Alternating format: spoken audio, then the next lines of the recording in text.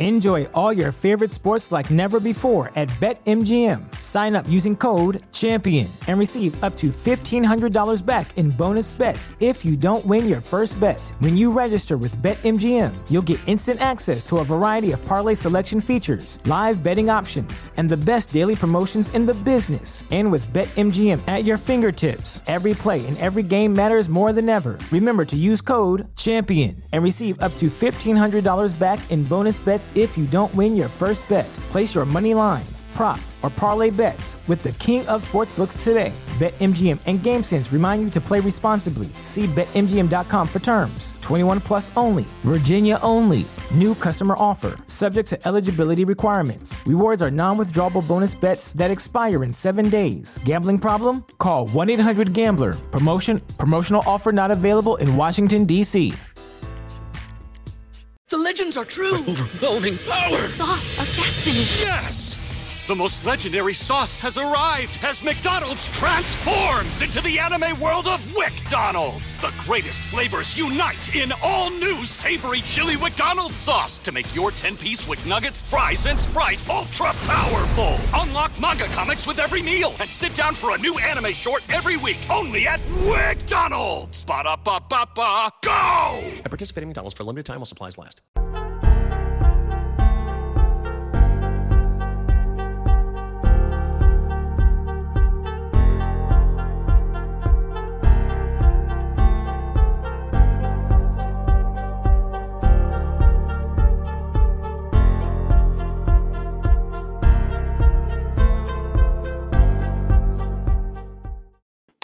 Good evening and welcome back, Miami Hurricanes fans. Welcome back to the Six Rings Kings show. We've got an absolutely epic show for you today.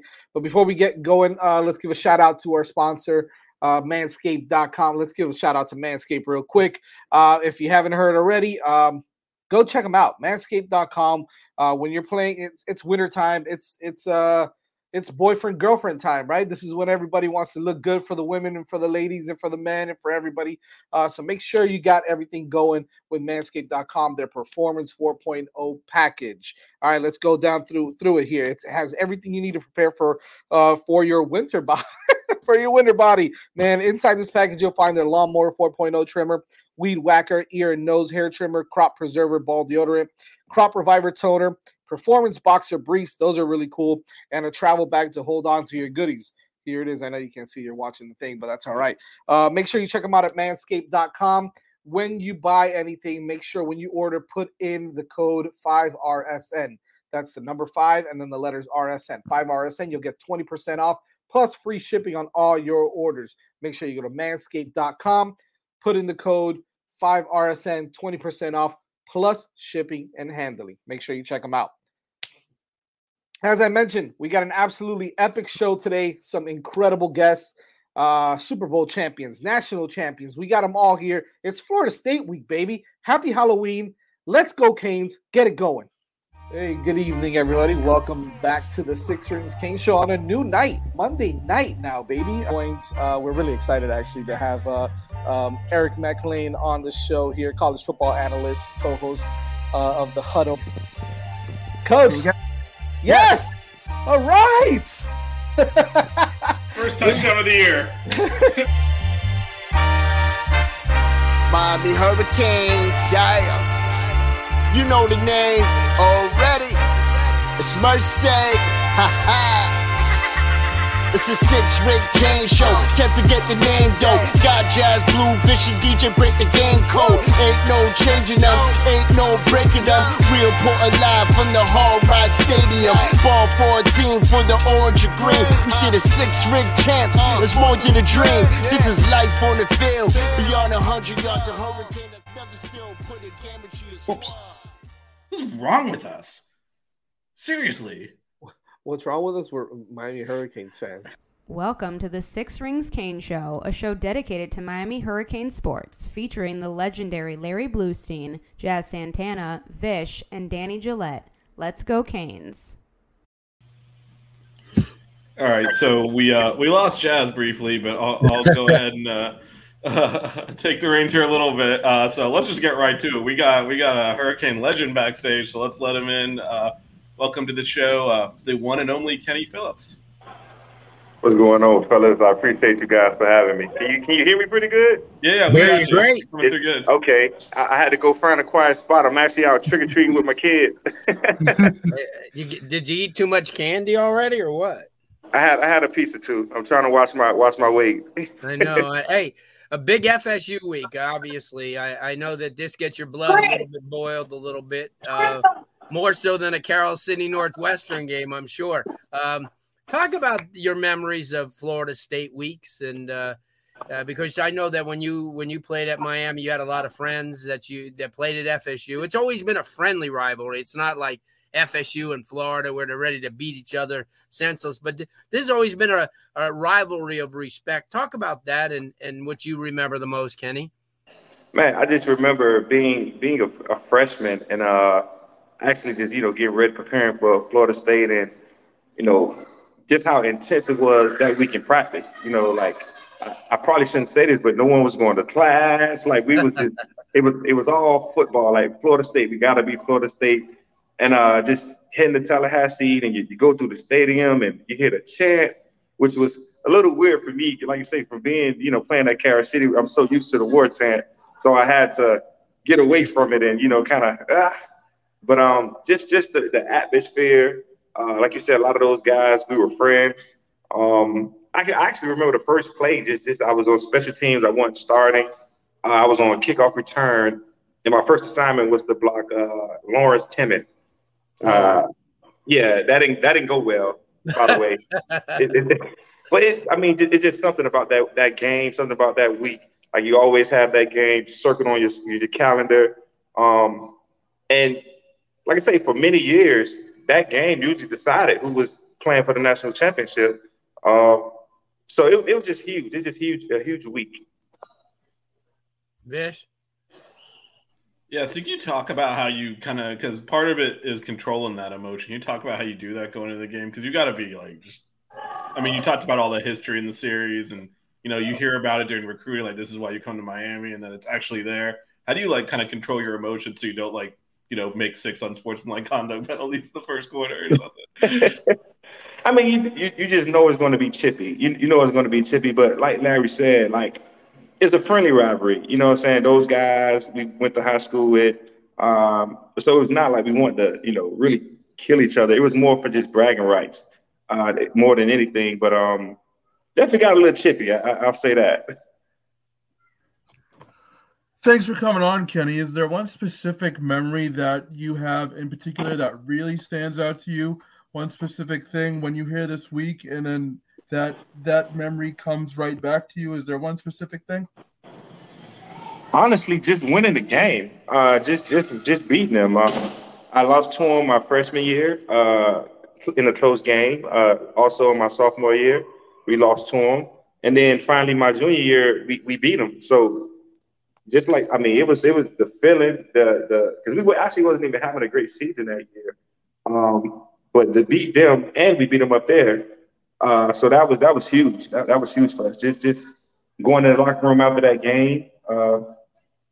It was just a great feeling, almost like a weight lifted off my shoulders. Because for 2 years I had to listen to my friends, talk trash, and they had the bragging rights. But that 1 year, we got them. Kenny, you brought up a great point. When you were playing, these games were always focus games. They were 3:30. They were at 7:30 at night.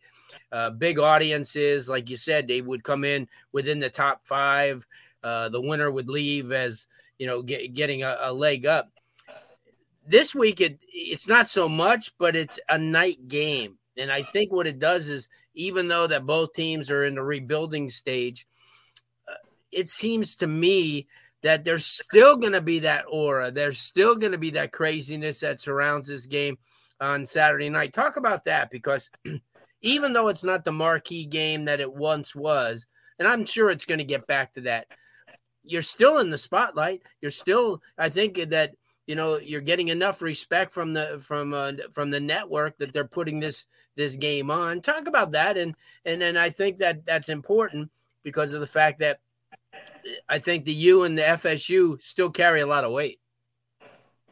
Yeah, I mean, to a lot of people, yeah, they may say this, you got two teams that's struggling, that's trying to, trying to get the game back to where it was, where we were competing for national championship. But like I said, it's a primetime game. This is a huge rivalry. It's been going on for so long. And yeah, it's a primetime game, but it means a lot to these guys. It means a lot to these coaches to beat Florida State. I mean, like I said, we circle that game on the calendar. Like I said, both teams not doing well. I don't care about Florida State, honestly. They can continue to lose, but we're going to be okay. And I think if we win this game, it'll do a lot for the guys' morale. Just help us finish the season strong. Won a close game last week. I just think we just need to win this game. So you mentioned it's a night game. Can you talk about like what that day is like, the whole prep, like leading up to the kickoff, like as a player, like how you get yourself ready, and kind of what does that day look like as a Hurricane player when it's Florida State Day? Well, first of all, there's no school on Friday. I'll say that. We're not going to class. That's one. Saturday, you have, from how I recall it, just a lot of former players coming back to the facility, just sharing their memories, actually pulling us to the side and just reminding us how big this rivalry is and telling us like the history of it. But you just wake up that morning, everyone's excited, everyone's going to come to the game. It's just a really huge matchup. And then once you get in the locker room, I mean, you're nervous, but it's those good butterflies. Just because you're playing against Florida State, it's like I said, a huge rivalry. You're playing in front of your family and friends, and like you say, it once was. No, it's not a national championship, but I hate to say this, but it's our national championship. I really hate to say that, but that's just what it is. Is there a point in the game where you can kind of slow down and take a breath, or do you just feel constant adrenaline when you're out on the field and kind of just take a breath once the game is over? Yeah, I think once the ball finally kicks off, you kind of just, okay, I got a job to do. I think all the trash talking, all that stuff kind of slows down a little bit, and you focus on your assignments. But once, like, you just block everything out. You don't hear the fans. All you hear is your teammates, and you just feed off each other energy. So, I think just like once you actually make that first tackle or make your first play, the nerves are going, the butterflies are going, and you settle in and get the job done.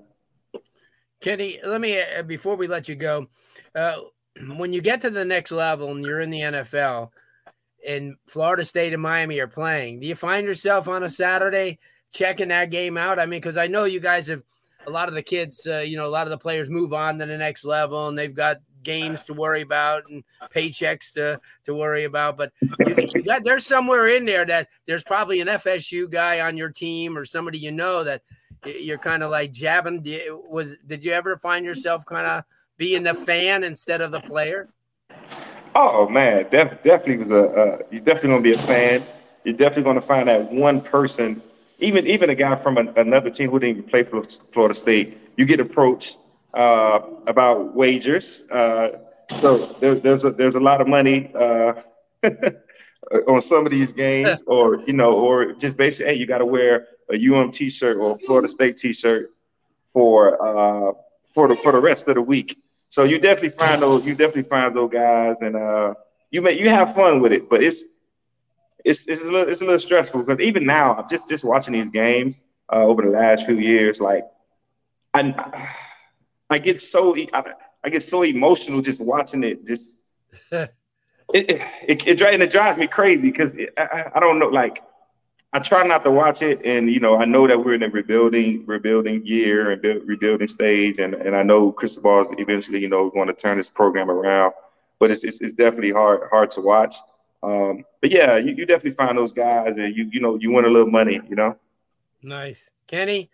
I can't thank you enough for stopping in. It's a big week, and we want to let all the fans, in on some of the former players. We got Donnell Bennett's coming on this evening. Okay. Malik Rozier. So we have little different eras of how people got ready. Again, thanks so much on behalf of all of us, and go Canes. Yeah, and enjoy the trick or treating, man.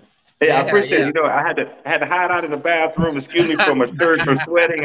I got people walking in, and I apologize for that. But oh no, I really appreciate you guys for having me, and thank you.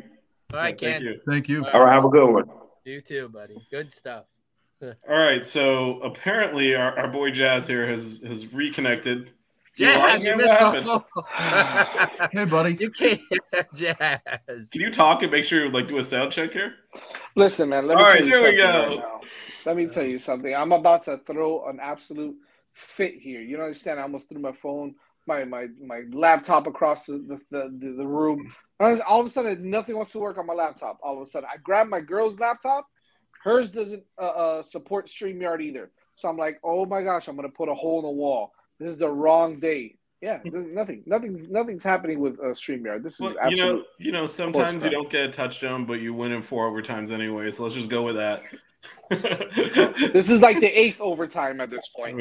Yeah. Well, gear up your Donnell Bennett questions because you're going to be asking a lot. Yeah. So, yeah. Now I don't even have I'm trying to get the mindset back. Okay. Kenny was great, though. Kenny was great. Yeah, and speaking of Donnell Bennett, no time like the present, man. Let's let our guy in here. There he is. There he is. Hey, Donnell. Everybody else is getting in to the show better than the actual host itself. Donnell, you with us? Try to get over here. Yes, sir. There you are. Can you hear me? Yeah, we can hear you fine. Just all right, what's up, bro? Center your face somewhere in there. I'm trying to now, bro. There you go. Bro. There you go. Yeah. Hey, Donnell, obviously, thanks and welcome to the show. Big week. Florida State week. It's something special. We just talked to Kenny Phillips. Obviously, you were in a different era than Kenny, but it all meant something. And the one thing that we talked about is back in the day, this game not only was a rivalry, but it meant something in the national picture every year. Talk about that. Well, I mean, you probably shouldn't say this, but I'm going to say it anyway. FSU week, man, ain't no going to class, ain't no hanging out, ain't nothing, bro. It's one thing going on this week, and that's beating them Seminoles. Yes? Yeah, I'm here. All right. Yeah, now everybody can hear me okay. Donnell, again, thanks for coming on the show. We truly appreciate it. So my question is, I'm lobbing you up a softball here. What did you do to prepare for this game, right? No matter, throw the records out the window, right? This is all about pride. This is all about rivalry. You're playing against some of your best buddies that went to Florida State, and now they're not your best buddies anymore, right? So how do you mentally prepare for this game? You as a player itself, and what does it take to kind of prepare and to get everything ready for this specific game? It's like your brother. I mean, you sometimes you got to cheat, win, you got to bite, scratch, claw, whatever you got to do to get that W. That's what this game is about. And, when I was at Miami, the preparation that we put in was probably more than most people. And just the way we prepared for the game, not only on the field in the locker room, but that carried over into the dormitories. I mean, we would talk about it at night, sitting in each other's room playing tongue. And, it is something that emotionally and physically, the whole week you're preparing for. Absolutely. Go ahead, Vish. Yeah, so I'm going to ask you about a couple of specific games. You were famously on 2 of the teams on the first 2 wide rights. What's going through your mind as a player? Because now it's kind of out of your hands. It's all on the other kicker. What's going through your head as they're lining up to kick a game-winning or game-tying field goal on the last play of the game?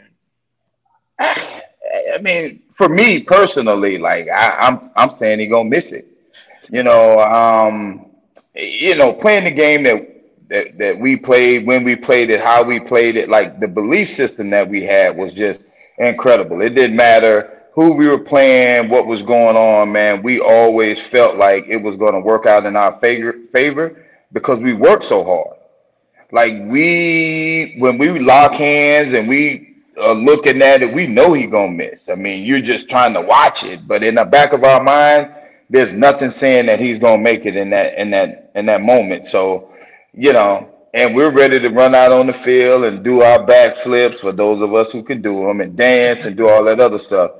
And it's just a magical moment, man. But it's the work you put in. It ain't hoping and wishing and all that other stuff, man. It's knowing that you deserve it more than they do. Absolutely. Was there anything special that you did throughout the course of the week, you personally, to prepare for Florida State? Or did you just kind of go through your normal pregame routine and treat it like any other game?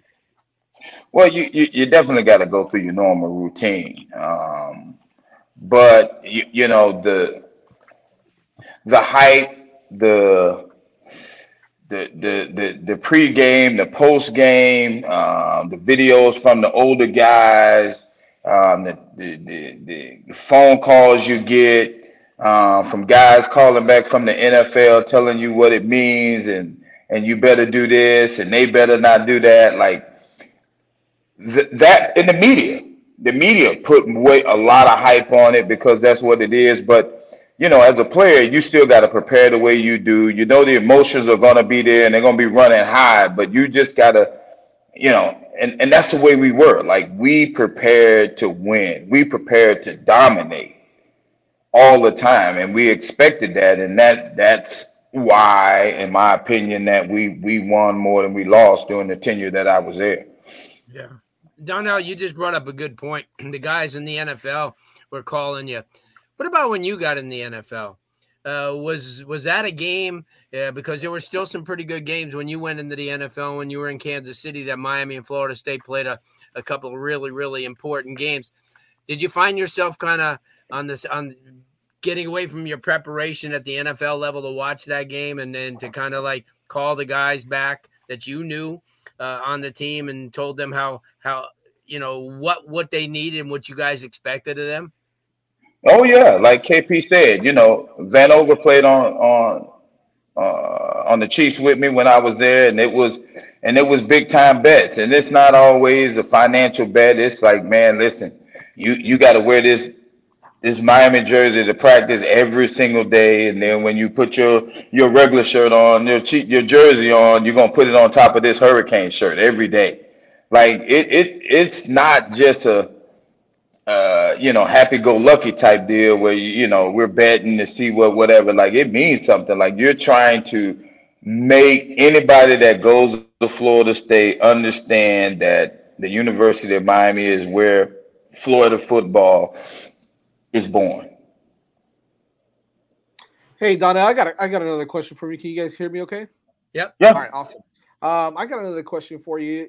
Kind of going back to, coming from all the way back then, right? From your days playing to now, you've got Mario Cristobal here at the helm. You've got him. Obviously, we all know that this program is in a little bit of a rebuilding mode.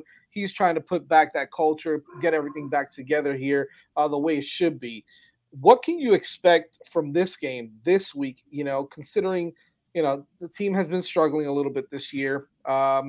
And it's not, we're missing some guys. There's some key injuries. But at the end of the day, this is a rivalry game against Florida State, right? So forget about all that.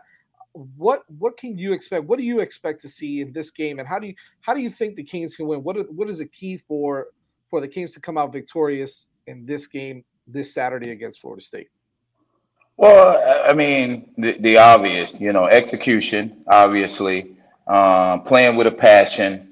Is going to be very important. But, the biggest thing that I think, like you said, there's a lot of people that's going to be missing is being able to overcome adversity. It's, we're underdogs going into it. Obviously, nobody expects us to win, but the people in that locker room and maybe some of the alumni. But, when you get on that field At the end of the day, it's one man against another man. And you just got to win your battles. If we get enough of won battles by individuals, we give ourselves a very good chance to come out victorious. And that's what it's going to be about, because I think, like you said, talent-wise, on paper, they are a little bit ahead of us in that sense. But, the one thing that beat talents is passion and obsession. So if you go out there with that attitude to really play Canes football, that's not only going to be enough to get it done, and you don't make it a lot of mistakes. You can't turn the ball over, you can't do all those silly things, but the passion and the obsession is enough to overcome where we may be deficient in some of the talent areas. So you mentioned, this week Florida State's favored. So gonna throw you a little softball here. Well, who do you think is gonna win this game? Who do you got? No doubt, bro. It don't mean nothing, bro. We argue every time we get together. The 2001 is the greatest team on paper, all that stuff. We get it. But everybody from that 91 team says for one game, we're betting on ourselves. It don't matter who we play, where we play them at, who they got on their team. For one game, we can win it. And that's our mindset on the Florida State week. We want to win the national championship, but, during that week, we'll put that national championship on the back burner, knowing, like you said, during our times, that game had, implications of who's going to be able to compete for the championship. But, it's more personal when you're playing them. So, I would never be able to say that I'm thinking Florida State going to beat us. How much does a win against Florida State, increase the morale of the locker room after a win, and how much does it set the tone for the rest of the season, if any at all? Definitely. I mean, it plays a big part, man. You're getting a victory against a team that's, playing pretty good football right now, and they're your rivalry. That's two with one stone, bro. So, you're preparing like no other game, like it's a championship game or whatever you want to call it. But, as players, you got to treat it like you play the game. You work Monday through Friday and you play on Saturdays. Like, that's the nature of it. If you get to the 3-letter league, it's the same thing. You work Monday through Thursday or whatever, and you play on Sunday. So when we get out there on that field, we're out there to have fun. We're out there to execute. We're out there to dominate. So, man, playing in the game of this magnitude is just huge. And us being the underdogs, like you say, and us being not favored, it kind of takes a little bit of pressure off of you, and you can do some different things. You can take some gambles, and you can just play hard and let the chips fall where they may. And if we get enough of that, I feel pretty good about it, bro. That's me. Now, before we let you go, the one thing they always say about this game is it's a great game for recruiting, because oftentimes Florida State and Miami, a lot of players are coming down to make their choices between the two schools. Do you find this as one of those contests that will kind of maybe push somebody over to the edge to one school or another, or is it, just another game to these kids? And because the one thing that we found out, especially Miami going through a tough year this year, that a lot of these top recruits that they got for the class of 2023 are all aboard no matter what happens. They want to be part of the University of Miami growth. Talk about that as far as how much this game means for recruiting. Well, FSU has a lot of history. They got a lot of great history. With what Deion's doing on the college level, and there's a lot of guys from Florida State that are really impactful in a lot of ways. But it's just something different about Hurricane football, bro. It's, at the end of the day, we got a lot of legends floating around, but, it's deeper than that, because the ones that aren't quote unquote legendary status are just phenomenal football players. When you talk about playing the game of football, you know, you got your Ray Lewis and your Michael Irvins and you know, those top tier guys, but then you go down and Kevin Williams and Donnell Bennett and the James Stewarts and these guys that may not be legendary status, but are great football players. And Florida State got the same thing, but you know, the magnitude of playing in this game, I think it was 92, maybe 93, one of those years, but we played in Miami and it was like 25, 26 dudes that played in the game from Florida State and Miami that ended up going on to the NFL and playing, you know, for 4 more years. Wow. And, you know, that's the magnitude of what these games are about, because, you know, it's debatable, but we all like to say that football is a Florida thing, and you know, Texas and California get their arguments in there, man. But when these two teams line up, when Florida and those guys line up, anybody, when we lost to FIU, that's big on recruiting, because you know, some of the kids say, hey, we want to get Miami back to the prominence. Those are your true Hurricane fans, and they're going to go there regardless, like you said. But then there's some guys that are good athletes that don't want to go and rebuild, that want to go and be a part of something that's already established, and they may choose to go somewhere else or whatever the case is, man. But, you know, at the end of the day, you know, it's a lot of collegiate football being played around the country that's very good. But ain't nothing like Hurricane football. Nothing. I mean, listen, it sounds like the head ball coach, right? When the U is on, there isn't anything like it. So I feel you on that. Donna, I got one more question for you before we get you on out of here. And again, we do appreciate your time, man. So we don't want to keep you on too long. But my question is, you know, we've talked about how preparation, what it's like to play against FSU. As Blue mentioned, you've been a part of some of the most iconic FSU Miami matchups. What is your most memorable moment being a part of this rivalry? Unfortunately, I think my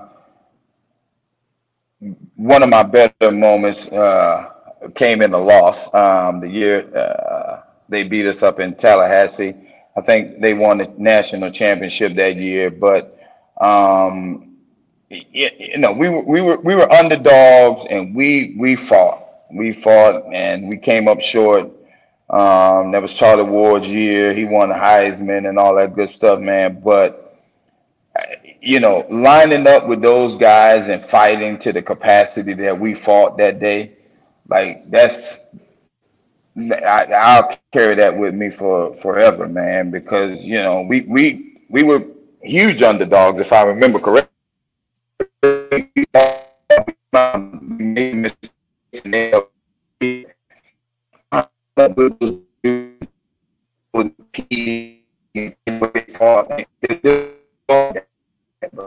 just be able to be part of that.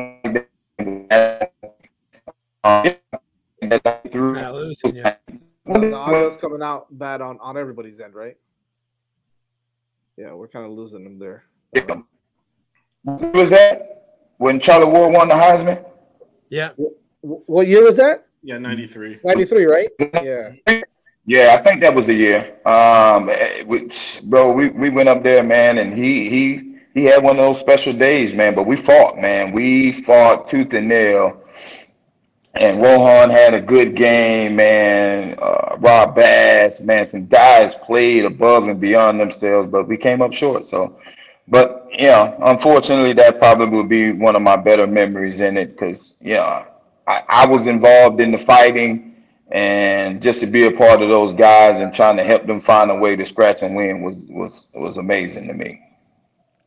Absolutely. Good stuff. Good stuff. Donna, we'll get you on out of here, man. But we do appreciate your time as always. You're more than welcome to come on at any time. You're part of the family here, man. So we do appreciate it, man. Thanks, Donna. Definitely, man. I appreciate you having me, man. And anytime, man, it's a pleasure. Good stuff. Go Absolutely. You, huh? Go Canes, yes, sir. Baby. Go Canes, baby. All about the U, baby. Yeah, it is. Thanks, Donnell. All right, brother.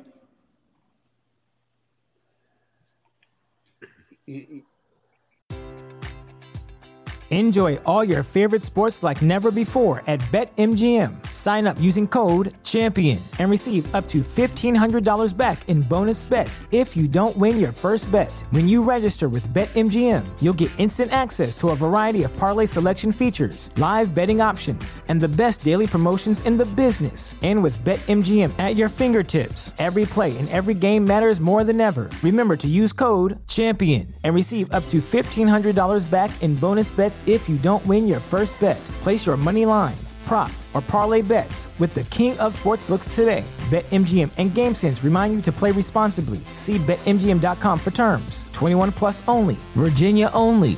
New customer offer. Subject to eligibility requirements. Rewards are non-withdrawable bonus bets that expire in 7 days. Gambling problem? Call 1-800-GAMBLER. Promotional offer not available in Washington, D.C. Say goodbye to your credit card rewards. Greedy corporate mega stores, led by Walmart and Target, are pushing for a law in Congress to take away your hard-earned cash back and travel points to line their pockets. The Durbin-Marshall credit card bill would enact harmful credit card routing mandates that would end credit card rewards as we know it. If you love your credit card rewards, tell your lawmakers, hands off my rewards. Tell them to oppose the Durbin-Marshall credit card bill. Wilson, you sent the game-winning email at the buzzer, avoiding a 4:55 meeting on everyone's calendar. How did you do it? I got a huge assist from Grammarly, an AI writing partner that helped me make my point. And it works everywhere I write. Summarizing a doc only took one click. When everyone uses Grammarly, everything just makes sense. Go to Grammarly.com/podcast to download it for free. That's Grammarly.com/podcast. Easier said, done. You know what's unbelievable is a lot of these guys mention their most memorable moments is some of their biggest losses, right? Like you remember those because you take those so hard, you take those to heart, man, and it's heartbreaking against the FSU's and your rivalry games. So it's pretty interesting to hear. I know I wasn't around for Kenny Phillips, but thank you to Kenny Phillips for for coming on because I caught the tail end and he looked like he was excited. He was pumped up to be on the show. So yeah, he was great. Bummer for that one. Flo's going to try to get on with us as soon as he can. He's trick or treating with the kids. This is a tough day, man. This is a tough day. A lot of guys. Look, man, out there, it's FSU week. F them no kids, excuses, man. Right? No excuses. I'm gonna tell Flo, no excuses, man. Get on the damn. It's FSU week, man. You got to put the kids to one side. They got to understand. That's right. How are you raising these kids? If Kenny can balance it, anybody could do it. Like Kenny showed up. He had his kid right in the next room making all the noise and getting and feeding him candy. But I'll tell you what, it's a great perspective, guys, to listen to different eras of this. And it shows you how important this rivalry was. I'm sure, even if we got Don Bailey Jr. back in the late 70s and early 80s, or Dave Heffernan, who played in the 80s, I think that it was the same. And we'll find out in a few minutes from Malik Rozier what it was to, the updated version of the series, which is not, just a few years back. But I think it's a great perspective, to hear from these guys. A lot of people don't ever understand how important this rivalry is and what takes place. And you heard Kenny, he goes, if you don't win another game the whole year, if you beat FSU, it makes things worthwhile. I think that kind of puts it all into perspective. And yeah, this game may not mean anything the way it used to, but it still meant enough for a major network to pick it up in prime time. So, I think we're all surprised about that one, right? Yeah. Well, we thought it would be on Home Shopping Network at 9 a.m. So, it is breaking up our because the Georgia Tech game is also on Bally's, so it broke up our Bally's around there. Oh wow. No more James Bates. Oh, that's too bad. Oh, shucks. Too bad. Yeah, right. I was like literally sitting right next to him this weekend. So. Oh boy.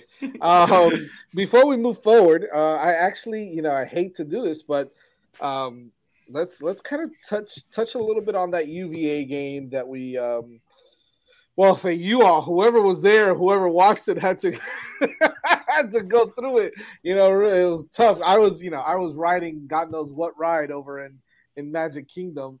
So I was I don't want to say lucky enough. I still love my Canes, man, no matter what. You know, a win is a win. I was excited. I was actually, as a matter of fact, I was on the People Mover. You guys know the People Mover in Magic Kingdom that goes through the ball, through the big ball. I was on the People Mover.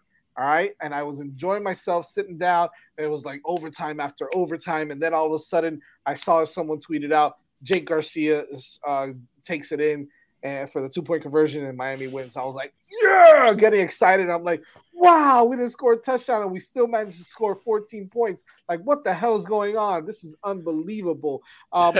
So yeah, just give me the rundown. Definitely in the minority here because I guess because I was in the stadium, you could feel the tension. Right. I thoroughly enjoyed that game. It was so tense. It was on like you knew like one mistake and whoever was going to lose. Like it was that tight that like it was tense. Now, would you watch it over again? Hell no. Nothing happened in 4 quarters. But I know, I don't want to watch it. I was like, oh no.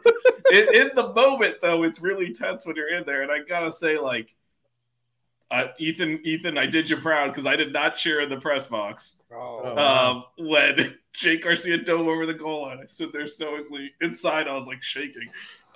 Which, by the way, he had Khalil Brantley. Oh my god, that play!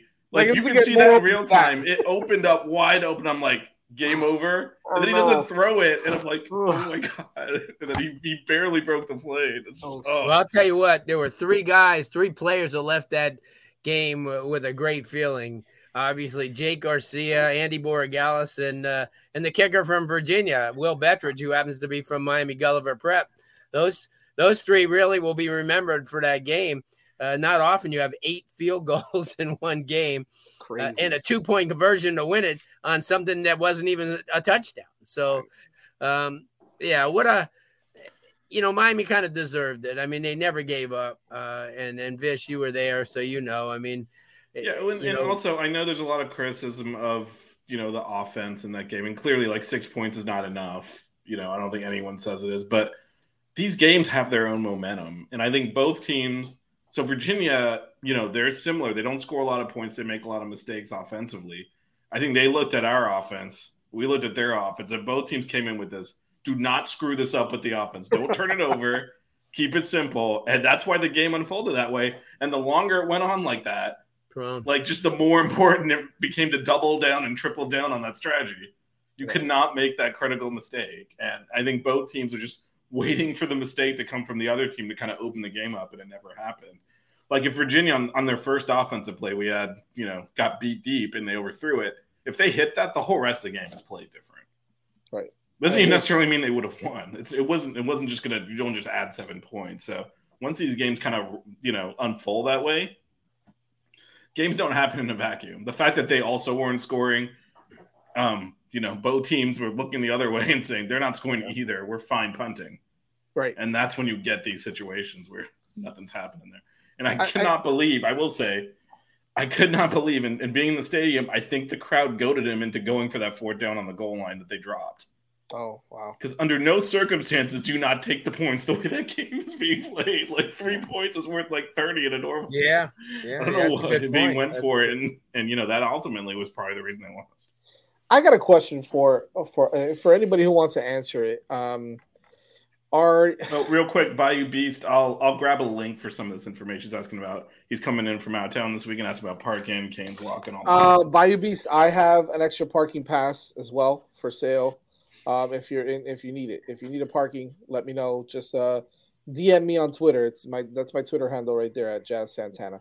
So, you can't see it now, but now you can. There it is. At Jazz Santana. Just DM me if you want. I do have a parking pass for you, man. So, let me know.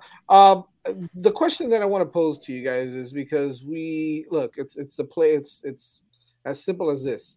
The play of Jake Garcia, right? So we all thought, hey, look, he's going to have a whole week under his belt of practicing with the ones, okay, kind of getting rhythm down with the wide receivers.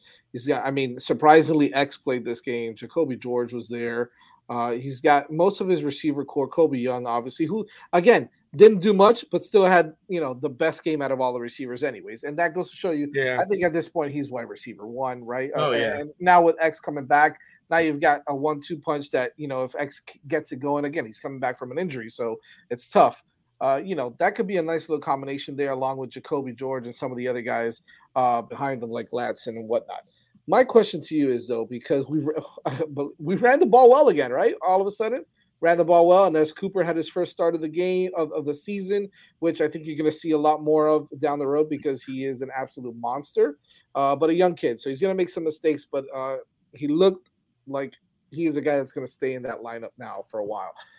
My concern is just it looked like from what I saw, right, was a little bit of lack of confidence in Jake Garcia throwing the football around. And going back to Vish's point, right, like this game kind of dictated this type of play. However, at the end of the day, sometimes you got to make a couple plays with your arm. I don't know if Jake Garcia was if he was hesitant, if he was not confident in his playmaking ability, if it was Coach Gaddis. What's your overall assessment? And we'll start with you, Blue, if you want. What's your overall assessment on the play of Jake Garcia this game and kind of moving forward against FSU this weekend as well? Yeah, it's still very much a work in progress, no doubt. Couple of times he looked like he wasn't, sure what to do with the ball. I think he needs to understand that he's got to get rid of the ball a little bit quicker. He took a couple sacks there when he really didn't need to. That one, he had no choice because they blitzed and they were on him before he even made his own decision what to do. But that's the one thing too. I mean, I think Will Mallory's got to get involved as well this week because what you want to do is it's going to be awfully tough to run. I watched some of these teams run against Florida State, and it's they're pretty good up front. And Miami hasn't been able to run against, although they ran well last week. Parrish ran well, I should say, but it took them a lot of carries, to do it. But I think that's what they're going to establish first. I mean, if they get established a run this week, it'll make Jake's job a lot easier. If not, then Jake's got to be more than a game manager. He'll be asked to win the game like he did this week. I'm not real sure if that's going to, play into his, into his hands or not. I would hope so. I mean, he's a talent. I read and I've got to stop reading all these comments like, oh, you see, now you could see TVD and him next to each other and it's no contest. TVD's like a major leaguer compared to him. And that's not real fair because, I mean, the guy had 1 week of him being the main guy, taking snaps with the ones and all that stuff. Let's give him a couple weeks. Yeah. It's not going to get any easier, obviously. The next 2 games might be as easy as you're going to get. Then Clemson, then and then Pittsburgh, and it's not going to be easy. The Georgia Tech game, they beat Duke, so they're capable of beating some teams. So no longer, and I said this a couple of weeks ago. They got to prepare like they're playing Alabama or Ohio State every week because there's no for sure thing anymore. And the good thing about this game here, you're at home. Although Florida State may have more seats sold, they usually are right there with Miami as far as, getting seats. But I think this is going to be a really, really good and entertaining contest. I really do. And I think Jake's a little bit more at ease. But no, you know as well as I do, anybody who starts games, I don't care who it is, you're going to be nervous until, you get that first slap in the mouth or you complete that first long play. Then it's sort of like game on. But to answer your question again, Jazz, I think he's doing okay. He's not doing great, but he's not doing bad. He won a game, and that's the end of the day. That W meant a lot. And I think his confidence, as somebody mentioned in the chat. Yeah, just real quick, we're getting questions on TVD. So, Cristobal said he's preparing all 3 quarterbacks to play. I don't know. You can read it, whatever you want. If TVD can play, he would obviously play. Yeah, so. He never talks about injuries, or he doesn't give the competitive advantage to anybody. I would say if there's rumors that TVD's out for the year and all that. If that was the case, I think they'd probably just announce it at this point. There's no point in could be also out. Well, Jacurri's getting more playing time. I like to see that. Man, I love Jacurri. I think that he's going to have something to say about that battle next year for the starting job. Yeah, no doubt. But who better to talk about quarterbacks with than none other than the Seminole Killer himself, right? Like let's go with that. Let's just go with that. Seminole Killer. One of my highlights for sure. So yeah, let's just bring in the Seminole Killer. Where is he at? He's right here.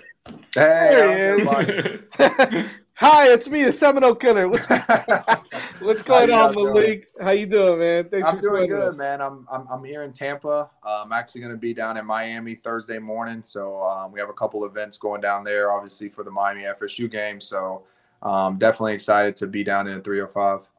Awesome, man. Well, we appreciate you coming on the show. Obviously, look, this is a huge week for Canes fans, Canes players, for anybody in the orange and green. Former players like yourself, and you know, listen. One of the most memorable moments, and we've been around for a while watching these games, man. But one of the most memorable moments was that throw to Darrell, right? It was that throw to Darrell Langham a couple years back, and that was absolutely exciting. And I think that you know, who better to talk about some of the best moments playing against the Florida State Seminoles. So before he answers, I gotta confess, I was in the stadium for that, and I was screaming, "Just kick the field goal!" while you were busy winning the game. I was like so nervous. I was like, and this man's throwing the winning touchdown. Deja vu moments. You know, we had the field goal block the year before that, obviously. Yep. Yeah, that's true. Lineman, so I got chicken in that moment, and you were out there winning the game. So Malik, when you turned to the crowd and you went like this, you were actually pointing at Vish, right? Like, hey, don't talk, no field goal. Yeah, he had it. He had it. Honestly, if you go back and look at it, it was opposite. So, some people know. So I was born in Tallahassee. Right. Family split. So, stepmom and both my sisters were Florida State fans. I was a Miami fan. So, like going in there, like I've been to Miami, Florida State games. The Ja'Cory Harris touchdown to Travis Benjamin, like years prior, is what actually made me a Miami fan. So I was at that game. That was my first Miami game ever. So, you know, when I was there, like I remember how electric that crowd was. So I was like, you know what, let's see how loud they can get. Yeah, obviously it's a rivalry game. So I knew, like basically Rick said, hey, like we got one shot or like we're going out. So, you know, I want them to get hype. The louder they get, I think that the more that we play juice. You know, I think that when you talk to a lot of Miami players, their favorite games are road games. It is what it is. But it's like if you guys are going to bring your best, not only do I want the players to bring the best, but I want the best crowd. I want the best everything. So that to me was the reason why I did that. That's pretty awesome, though, man. It was really awesome. Yeah, that was a lot of fun. Malik, one of the things, too, I mean, we had Kenny Phillips on. We had Donnell Bennett, two guys from different eras. Both of them, when they played Florida State, it meant something as far as the national picture. Either you win the game and you got a chance to win the national title. As Donnell Bennett was saying, his best game was a game that they lost to Charlie Ward the year Charlie Ward won the Heisman Trophy. You take a look at these different eras, and like I said, back then they were playing for national titles, and it was a huge showcase game. I think it's a major statement that they're putting this game on a national spotlight again. I mean, it shows that there's mutual respect for both programs, even though that they're both on the rebuild. Talk about that, because I think that if anything shows the power of Miami and Florida State, what a rivalry it's been throughout the years, and it's putting them on at 7:30 on a Saturday evening where the entire nation gets a chance to see the game. Talk about that. Yeah, you know, I think that's huge. I think one, it shows the respect that not only the state of Florida has, but the entire nation. You know, for ESPN to do that, to give us that 7:30 kickoff, and obviously people that have watched football, like, you know, Miami hasn't been their best. Obviously, Florida State has shown sparks, like they put up points, but I think you're spot on the fact that, you know, Miami, Florida State is one of the best rivalries ever. There's only a couple that I can think that rival with is Alabama, Auburn, you know, Ohio State, Penn State. But there's not many that can actually, I would say, contain with or stay with the Miami FSU. So I was actually a little nervous to see what time they were going to have that kickoff. So I was definitely excited for the 7:30 game, because I feel like even in Miami, like, and I think ESPN did that for a reason, because they know that when you have people in Miami waking up at noon, the crowd's going to be if you get a night game 7:30 in the Hard Rock, lights on, like more people show up. And I think that was very evident versus Notre Dame whenever we played them 7:30 at the Hard Rock at night. Like, that was the most packed game. Even that one in the game before that, VT. And VT wasn't even as big. It didn't have game day, but it had huge impact. So I think that, they wanted that game to be electric, and they were like, hey, how do we get the most bang out of our buck, especially with like viewerships, and how do we, show people that are new to college football what Miami FSU is. And I think 7:30 was the best time for this game. No doubt. We were all worried it was going to be on QVC at 9 a.m. Saturday. Yeah, that's what I was kind of worried. I was like, man, 12:30, I got to be up at 7 a.m. again. Like, I can't even sleep out on my weekends. So definitely glad. DJ, you got anything for Malik? Yeah. Hi, Malik. Can you just talk about how you controlled your emotions for this game? Because obviously, as a quarterback, you were kind of like the conductor of the offense. Did you kind of show that emotion on the field, or did you keep a calm presence throughout and kind of just let your emotions run after? Yeah, I really think football is a combination of both. I feel like a good leader, one, shows composure. So I felt like, throughout that season, not even myself, but guys like me, Jaquan Johnson, Chad Thomas, they did a great job of showing composure. But also, like, there were moments where, like, we did snap. And it didn't come from a place of like, oh, I'm better than you, or oh, like, you're not executing. It's like, hey, like, I've sacrificed too much to be here, whether it was how I got here, whether it was, hey, my work to get on the starting field, like, hey, whether it was my, my work to even put Miami, because when I was playing, we were ranked. It was like that meant a lot to us to, one, not only be ranked, but secondly, stay ranked. So it was like, there was a lot that went into it. So, I mean, there were times, where, like, I'd walk up to my offensive lineman or, like, a receiver, like, hey, I need that player. Hey, I need that blocker. Hey, like, next drive, like, let's get it. And there's other times I was like, hey, man, we're good. We're fine. Like, next drive, let's figure out what we did wrong. So there is a combination. And it is hard because you're dealing with people from different states, different cities, different backgrounds. So, like, the way that I approached Braxton Berrios wasn't how I approached Amon Richards, which wasn't how I approached Tyree St. Louis, which wasn't how I approached Tyler Got the Year, which, like, all those guys were on my offense, but I knew each person. I knew, like, whether it was like Daryl Lang was more person that I had to yell at. Amon Richards, I didn't have to yell at Amon, but it's like I got the result that I got out of them because I knew how to communicate. So to me, it was a combination of both, learning my teammates, my players, like what makes them respond and what doesn't. Facts. Vish, what do you got from Lee? Yeah, so, we were talking about this a little bit before you came on. We're not entirely sure who's going to play quarterback this week, but if it is Jake Garcia, how tough is it? Because you intimately knew all your teammates on the offense. You were within the offseason. You were the man coming into the year. How difficult is it for him to be thrust into that situation now and have to kind of to figure that out and lead the team forward? It's definitely hard. But I think at the end of the day, when you're a quarterback, especially as talented as Jake Garcia is, that's what you sign up for. I don't think when you're a 4 or 5-star, highly recruited kid that can go basically anywhere, I don't think you plan on, hey, I plan on, sitting behind someone for 3 to 4 years. So I think, that's to his point to where, like, I want to see, like, what Jake's mindset was probably like, hey, like, did you come in here saying, hey, I'm going to sit behind Tyler? Or was it, hey, like, I want to be the man, whether, I'm the starter, where I'm the second string guy. Like, my mentality is that I'm the starter. And that was one thing that, I was blessed enough early in my career to learn. So I remember, when I was at Miami, the game that Al Golden got fired, James Coley walked up to me and goes, hey, Malik, I don't know why I have this feeling, but, like, I really need you to be prepared. And I remember saying, like, whatever, okay, like that game I got put in. And after that, like, I treated every day, every practice, every rep as if I was a starter, whether, it was me making sure I treated my second string guys like they were number ones, whether it was, hey, like, I need these reps with, David Njoku or Chris Herndon. So that was something that, I hope that he takes more serious, because sometimes whenever you are the backup and you have a guy that's getting all the accolades saying, hey, Heisman Trophy winner, hey, he had all the rookie quarterback, records. Like, I see it from how, I looked at Brad, like, hey, like, I'm here to get better, but, like, this is their guy. And it was like, hey, at the end of the day, like, no, you're one snap away literally from you starting, from this being your team. So I think he's learning that, it is difficult leading a group of guys that, see someone else as their leader, because at the end of the day, like, they're questioning you, hey, can you lead me? Hey, are you tough enough? Hey, can you make every throw? And it's like, he's slowly proven himself, not only to himself, but secondly to his teammates. So I do expect Jake Garcia to play better. I can say that, from the Duke game to this game, I really saw him finish. After, like, last week or 2 weeks ago versus Duke, he had a great start, but he realized, hey, this is a 4-quarter football. It doesn't matter if I throw two touchdowns at the beginning. If I don't finish the second half and I have the multiple turnovers or bad decisions, like, it can still lose us a game. And so I think that's one thing that Jake's still learning, and it's something that I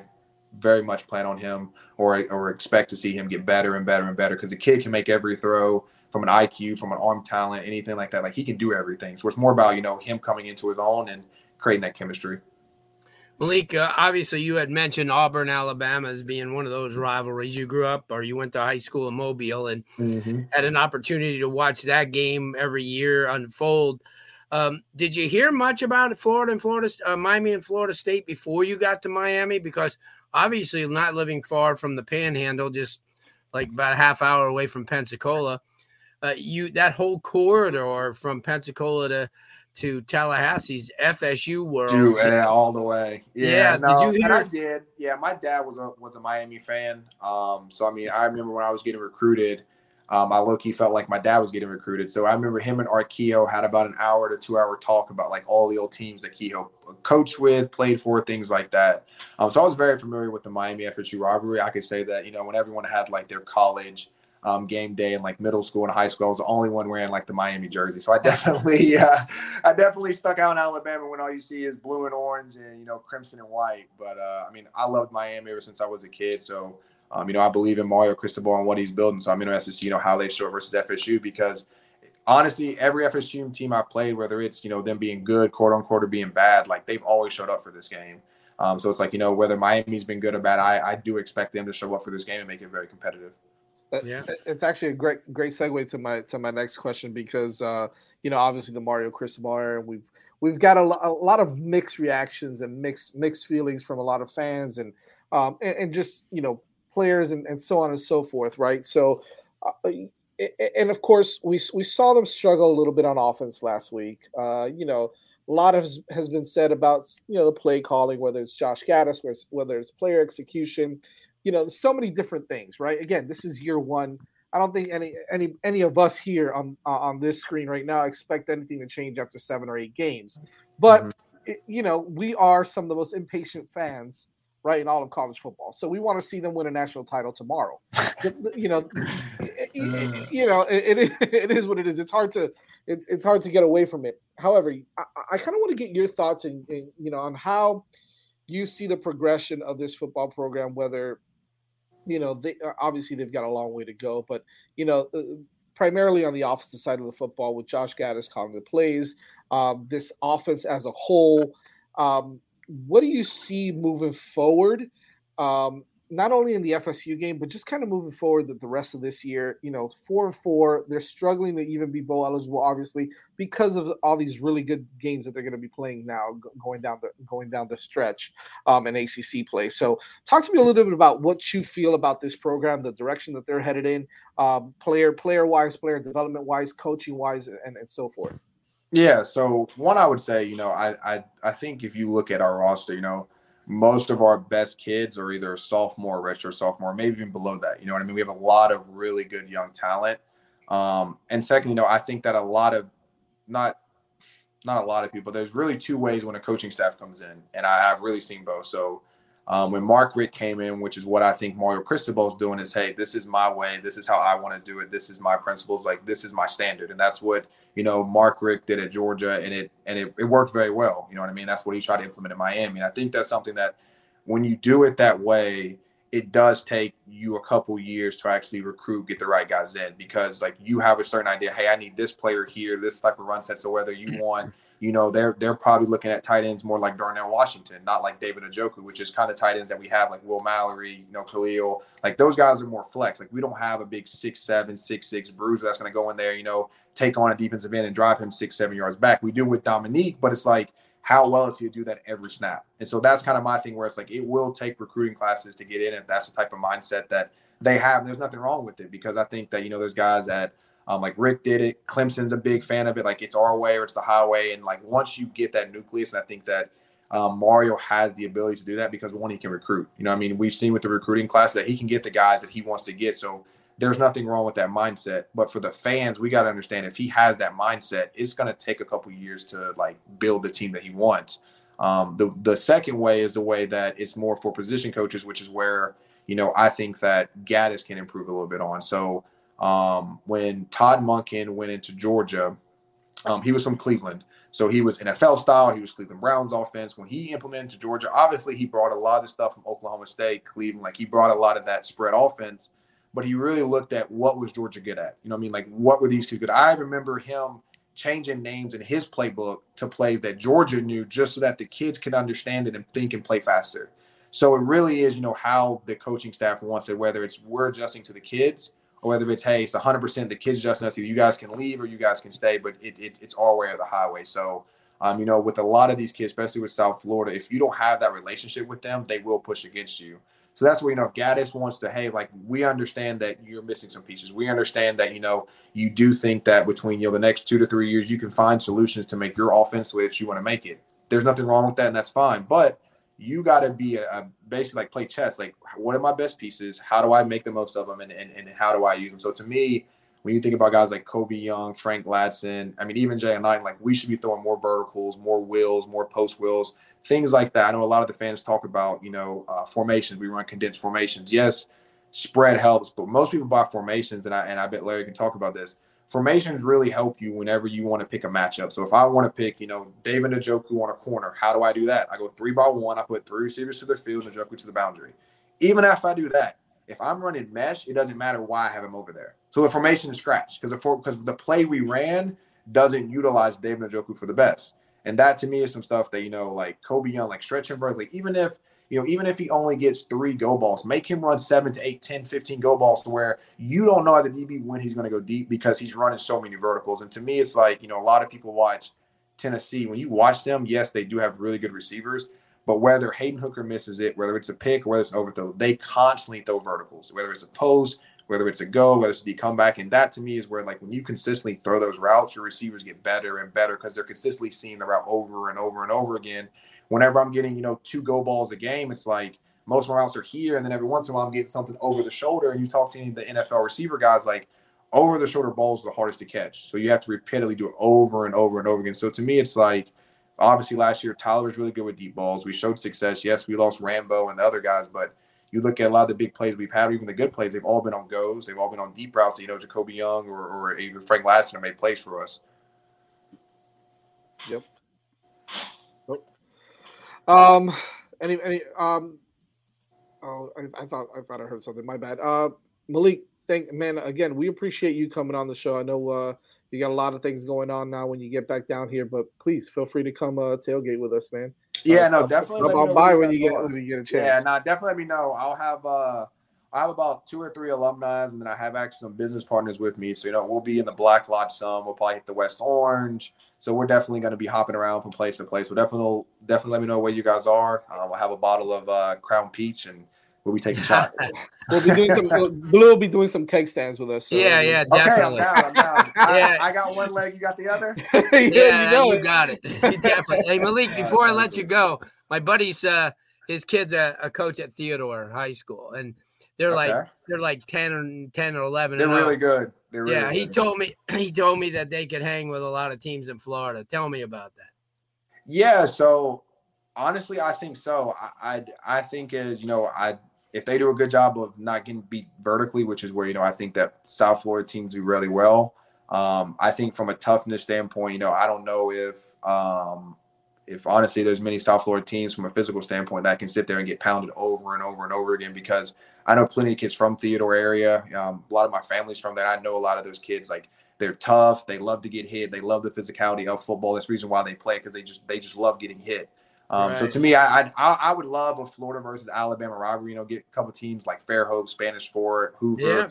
Let us come down to Central and South Florida and play, because I think that, one, it helps Florida understand toughness. Not saying there's a lot of tough kids in Florida, but like Alabama, Georgia football is just different. There's a lot of spread, but you go there, it's a lot of I formation still. I know a ton of teams that run I formation. So to me, that like versatility would be very interesting to see how Alabama competes, because from a speed standpoint, like, I don't know if there's many kids in Florida that can stay with a 4-rod set. Yeah, Miami Central broke Hoover's record. I think the home record there. It was like 44 games in a row. That's crazy. When Rush Probst was there, I guess that guy's he's a different breed too. Didn't you play baseball? Didn't you play baseball? I did. Too? Yeah, I played baseball. Jazz. You see, hold on a second. Malik hit a home run in his first game, I think. I did. It was versus Rutgers. Versus Rutgers. He hit a home run. You don't think I'm going to remember that? Come on now. Me and Vish are baseball guys here too. So we cover the baseball team. I think I'm the baseball guy. John, and the starting center fielder the starting center fielder for Rutgers, went on to play he was the wide receiver. He was from St. Thomas Aquinas, and he went on to play with the Padre organization. Oh, wow. He's a leadoff batter. I think he led the ACC, the ACC in doubles and hits. I can't even think of his name, but he was drafted 4th round by the Padres, but he was also one of the best he was the only guy to hit a home run and get a pick for a touchdown in 1 year. What are the odds? That's useless crazy. trivia. Useless trivia. I'm telling you, I wish I would have seen Malik more on the diamond also, man. Yeah, man. You know what's crazy? A lot of my family members tell me I was actually better at baseball than football. Like in their eyes, they thought I was better at baseball. But I mean, I love football. I love the IQ. To me, it was really the physical contact. Baseball didn't have that like physicality, like manhood. I mean, there's still like, you know what I mean? When you got a 95-mile-an-hour fastball coming at you, like you got to stay in there and get hit by it. But on a consistent basis, I just love like the physical mindset of football. So yeah, what position you play? You were a center fielder, I think. No, yeah, so I was originally a catcher. Right. Yeah, I generally think I have ADHD, so I always wanted the ball in my hand. So I found the 2 positions that at every point the ball's in my hand, whether it's a catcher. I didn't like pitching, too much wear and tear on my shoulder, so I found the next position that always has the ball. So it was catcher. And then I got a little taller and a little faster. So my senior year in high school, I moved to center field. Gotcha. Yeah, well, we all appreciate you coming on, Malik. You're great. Yeah, I listen to you all the time on the pregame. You do a great job. And Alex and you are a good team. Yeah, man, I really like Alex. He's a great guy. So definitely glad I get to work with him. He's the man. He's the man. Malik, we'll link up, man. Blue will give me your number, and we'll link up for some tailgating with Vish and the whole team there, man. Yes, sir. Can't wait to see you guys on Saturday. You guys have a great night, man. Thank you, Malik. All right. Bye-bye. Yeah, come on, Blue. I'm not gonna forget. He had a home run in his first at bat. Jack's and I like obsess over the 3rd string catcher on the freaking baseball team. Come on, man. Come on, Jack Scanlon's gonna start behind the dish. I don't see how Jack Scanlon can't start behind. Well, actually, it's probably gonna be Carlos Perez. I'll tell you what, Malik's a good dude. Sure. What a great show, huh? We had a great show. It was an awesome show. We still got Flo apparently coming back. Yeah, he's gonna be coming in. He was on his phone, but he's like, "Listen, I'm gonna be home in 2 minutes. Let me get on my computer." So all right. He's going to get on. We'll talk a little bit of FSU and stuff. But we'll also get into some recruiting. Let me charge my freaking laptop. Hold on a second. You guys. Oh, here we go again, man. Chat there. No. It's good. It's good. Here we go. We're gonna lose Jazz again. That's right. Hey DJ, it must be kind of cool up where you are. You don't have your fan going tonight. No, it is nice and fall over here, so that means about like 50. Jesus. Is that the weather over there right now? About 34 degrees here. I'd love to see any one of you, actually, Vish, not really you, because you kind of have experienced a tough winter, but I'd love to see you, Jazz, come on up here, or you, Blue, come on up here for a nice New England winter. Believe it or not, I never had that type of winter, but when I lived in Memphis, they had the coldest winter in like 30 years when I was there, and it snowed like 7 days straight, and it was pretty bad. It was like, I mean, it was in the 20s. It didn't really get down to like the negative, but I mean, I've been in that. I was in Chicago a couple years ago, right after the freeze. So the Windy City. That's rough, though, man. That's rough. Yep. Let me tell you something, DJ. I spent 5 days in January in Bismarck, North Dakota. Let me tell you something. It made Boston look like suntan weather. I mean, it was 34 below at its highest. That's brutal. As exciting as the weather talk is, we do have Flo here, so let's do that instead. Oh, my bad. That was a segue. Yeah, nice segue. All right, it was all right. I felt like I could have delivered it better. Flo from that. What's up, Daddy? How you doing, man? Man, these kids can trick or treat their ass off, man. You got lucky though, man. I had 2 families come by my house. That's it. No, bro. Like we went and we had a golf cart and everything, and it still was like 3. We started at 6:35, and we just got done. That's awesome. They're in Kids shape. were knocking on my door at 5:15. I said, "What are you kidding me?" Well, you know what? I love to hear that because you don't hear all that often anymore. Like when we were kids, like it was a thing. Like you had 20, 30 kids out there at one time. Easily. Yeah. Times have changed. 100%. I mean, for God's sake, I grew up in Carroll City, or excuse me, Miami Gardens. Oh. And you wouldn't see a golf cart within 20 miles of Carroll City. You'd see a lot of things, but not a golf cart. Not a golf cart. How you boys doing? We're doing good, man. We're doing good. We've had a pretty incredible show. Blue keeps mentioning, which is He hits it right on the head. We had Kenny Phillips on, Donnell Bennett, and just finished off with Malik Rozier now. And, Nice. It's so cool to have like all the different generations, as Blue mentioned, of players that have played in this rivalry, going back to the 90s, some national champions, some obviously Kenny's a Super Bowl champion as well with the Giants. So like, and then of course you got Malik, who just most recently had one, whether you're 80 years old or whether you're 20 years old, one of the most memorable plays in this rivalry, right? The touchdown pass to Darrell Langham. So, I mean, like everything all together, just this throw 4-4 and 5-3 out the window. If they were 0-8, it don't matter. Like this is it right here. This is the pinnacle of rivalries for college football. It does rival the Michigan, Ohio States, and the Auburn, Alabamas, and those.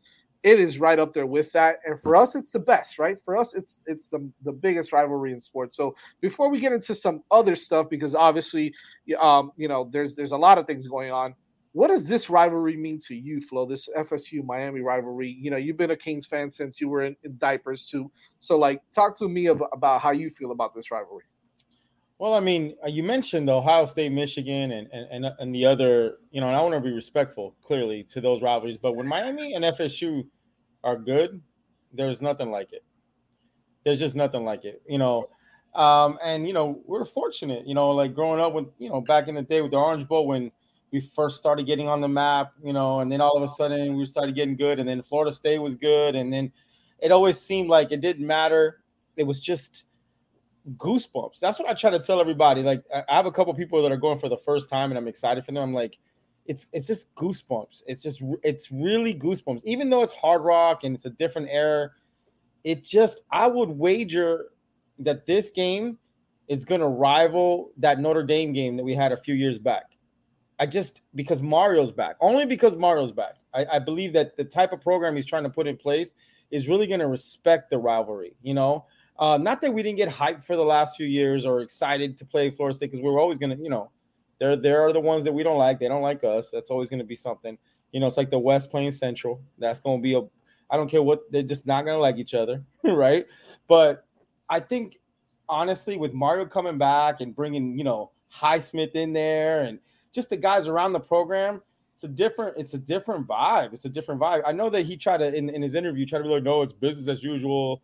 We're just trying to do the process. I guarantee you, Mario's like, there's a little more grit in this game for sure. The physicality will be utmost. The passion will be utmost. I just think the stadium's going to be rocking, and hopefully we show up, at the end of the day. Are they going to be playing the tomahawk chop in practice? I think Mario's going to pull out all the stops. As far as preparation go, I don't think that'll be an issue. As far as execution, now that's a whole other story. Oh, yeah. We can talk about that until we're blue in the face. For real. Well, to Flo's point on the atmosphere, remember our last time we played FSU at home was the pandemic year, so we had like a third stadium or like barely any fans in there. That's so true. This has been 4 years of pent up crap waiting to play them at home. So at 7:30 p.m., it's gonna go off. Good point. And as blue, where would we be playing this weekend if it wasn't against FSU? You mean on QVC? You mean at 9:00 in the morning? Be on HGTV while playing. Look, man, Adidas paid a lot of money for that Miami Nights crap, and it had to be on Friday. Yeah, oh, that's right. That too, right? It's a blackout too. That's right. That's right. That's right. Boy. I know. Mario's not too happy about that. He Mario care about that. All the traditional. Yeah. But for all the swag that we bought, we got to wear it this weekend, man. Just kind of piggybacking off of that, we saw obviously. It's tough because I don't want to call it a poor performance. With the naked eye, it's a poor performance from last week's game against UVA. Some might say the offense played absolutely terrible. Vish mentioned that, look, it's hard to get away from a specific game plan when you're in that type of game. When you're in that type of game, the biggest thing, Vish said, right, no mistakes. Right? You don't want to make any mistakes. And your quarterback is not having the best game or whatever the case may be. But the defense played lights out, right? The defense had a great game, and they were missing some studs. Mesidor was out for a little bit. West was out, right? I don't think even James Williams played at all, right? Mm-hmm. So, like, you had a lot of adversity, a lot of things going on in that game, and the longer it went, it was just like it's kind of a builder, right? A builder of this team, and I think you saw that. You saw a little bit of difference when it came to like the kind of like the players getting together and really coming together as a team. And we all talked about Khalil Brantley being wide open, but he made Jake Garcia made a decision and he went with it, right? And he scored, and that's great. But moving forward, what does that win, that quadruple overtime win in UVA do moving forward, preparation wise for Jake Garcia? Like, I kind of want to focus on him, but the team as a total, because I know Mario says that we're gonna, he's gonna prepare all three quarterbacks to play. Chances are TVD's probably not gonna play this game. Let's just put it out there. But let's say it's Jake Garcia's moment, right? How does he prepare going in? How does this team prepare now after this win against UVA this past weekend? Well, I mean, you guys watch football. You need this type of game. I know it sounds, nobody wants to hear that, but you need that muddy, ugly, and for some reason, the last few years when we've played Virginia, they've all been like that. All of them have been like that. You remember the one year they played, I think it was last year, the year before, they played three quarterbacks on us with three different offenses. It was with Bryce Perkins, right? When he was a quarterback there. It was Armstrong was there too. That's right. They had Thompson was playing quarterback a little bit too. They literally brought in three quarterbacks on us with three different schemes, and it was crazy. But I will say this: I'll focus on the positive, right? It's easy to always continue to point at what's going on, but I thought the offensive line played well overall. They kept Jake clean overall. We ran the ball in the fourth quarter in a drive we had to have, which that to me was the best for me. It was the best sign that maybe they're starting to go in a better direction. I mean, when you can run the ball, away from your house in a drive that is to win the game or to tie the game, right? And you run it, I don't know how many times they run on that drive, 6 to 7 times they ran it, and they know you're going to run it. That's different from things we've seen in the past with this team. And that was the biggest thing I took away. As far as Jake goes, for us, they got a chance to see him play at practice, and we've seen him. I just, I wish him nothing but greatness. He's got the talent, he's got the swag, he's got that moxie, he just has that walk and that bounce, but he's got to learn to throw the boring pass. He's got to learn to throw the check down. And I think if he learns to throw the boring pass, he has a chance to be very, very good. I on the way home, I was listening to Malik, and that's a quarterback talking right there. Of course, he wants to throw those go routes. You know what I mean? But you got to block, to throw the go route. At the end of the day, this was the first game that I thought we blocked in a while, decent. And people don't have to agree with this or not, but if you know football, Virginia runs a weird scheme. They run a lot of exotics, and it's a first start for Jake. And after throwing 3 picks in one half last week, I think he clearly was a little bit gun shy. He was a little bit nervous. You got to give him a kind of a pass, right? First start. But he made the play when he needed to make the play at the end. The team rallied around him. Everybody loves Jake, right? He's that guy. And I wouldn't put it out there about TVD not playing. Be careful with that. I think there's a chance. I really do. I think there's a chance you might see him. That would be great. From your mouth, as we like to say, from your mouth to God's ear. Flo. Blue, what do you got for Flo? Well, obviously, we it wasn't one of those games last week, Flo, that you look at. I mean, there was a lot of missed opportunities, but just having a guy like Caleb Young in there and getting a little bit getting Restrepo back on a pitch count, which I'm sure he'll be ready this week. What do you think about using Mallory a lot more? I mean, when they went into him a couple of games ago, he was just brilliant. They seem to go away from him too quickly. Yeah, I mean, that actually did surprise me because Mallory was he was like on a little bit of a roll, kind of what we expected from him. He started waking up. He was making contested catches thrown behind him. We know that he's not the greatest blocker, and that's fine. He's not going to go to the league to block. He's a catching tight end, right? And he's been catching the ball well, really well. And that threw me off too. That's a good point. But you're right, getting X back, that's going to – I know that people like to use a tight end as a security blanket, but I have a funny feeling it's going to be X. I really do. I have a funny feeling because X knows the spots where to sit in the zone. That's the key that a lot of people don't realize is we might have a couple guys emerging with Young, and Kobe George. But I don't know if they really know how to read a defense and know where the holes are. I'll bet you X knows every hole, every little lane they jump into, when to stop. And it's just such a nice, safe feeling for a quarterback to know it's 3rd and 6. I'm just we'll see where X goes, because he's going to find the spot and he's going to give you the lane, which is even more important, right? I'm a big fan of what Mallory's been doing the last couple games. I was surprised that they didn't use him more, I'll be honest. Maybe there's some stuff that we don't know. That's the only thing I can think of, to be honest. But I'm very optimistic from a health standpoint of getting some guys back this week, where I don't know if flip a coin is going to be the execution. Hey, the other thing I was going to ask you, have we seen the last of Thad Franklin? What is going on with that, right? I mean, this is a guy that started off the year that we're like, oh, he's emerging. He did the right things in the summer, right? He got in better shape. He started picking up the blitz, which was the issue. It was never him running the ball. He always could run the ball well, right? It was him picking up the blitz. Then we saw him there were some flashes of him picking up the blitz. And then we get running backs that are banged up. So you think you're going to see more of that, but you see more of the transfer guy, right? Yeah. You see, we speak to the program, and I can't even give you an honest answer because I'm a little confused myself. Maybe they know something we don't know, and they just don't want to share. Because I honestly thought Virginia was a perfect game to spell, because Parrish is running like a dog. Let's just call it how it is. He's running like a dog, and he did the same thing in high school here. He was that guy. Like he's just, he might be small, but he runs like a dog. At the end of the day, I'm so happy we have him.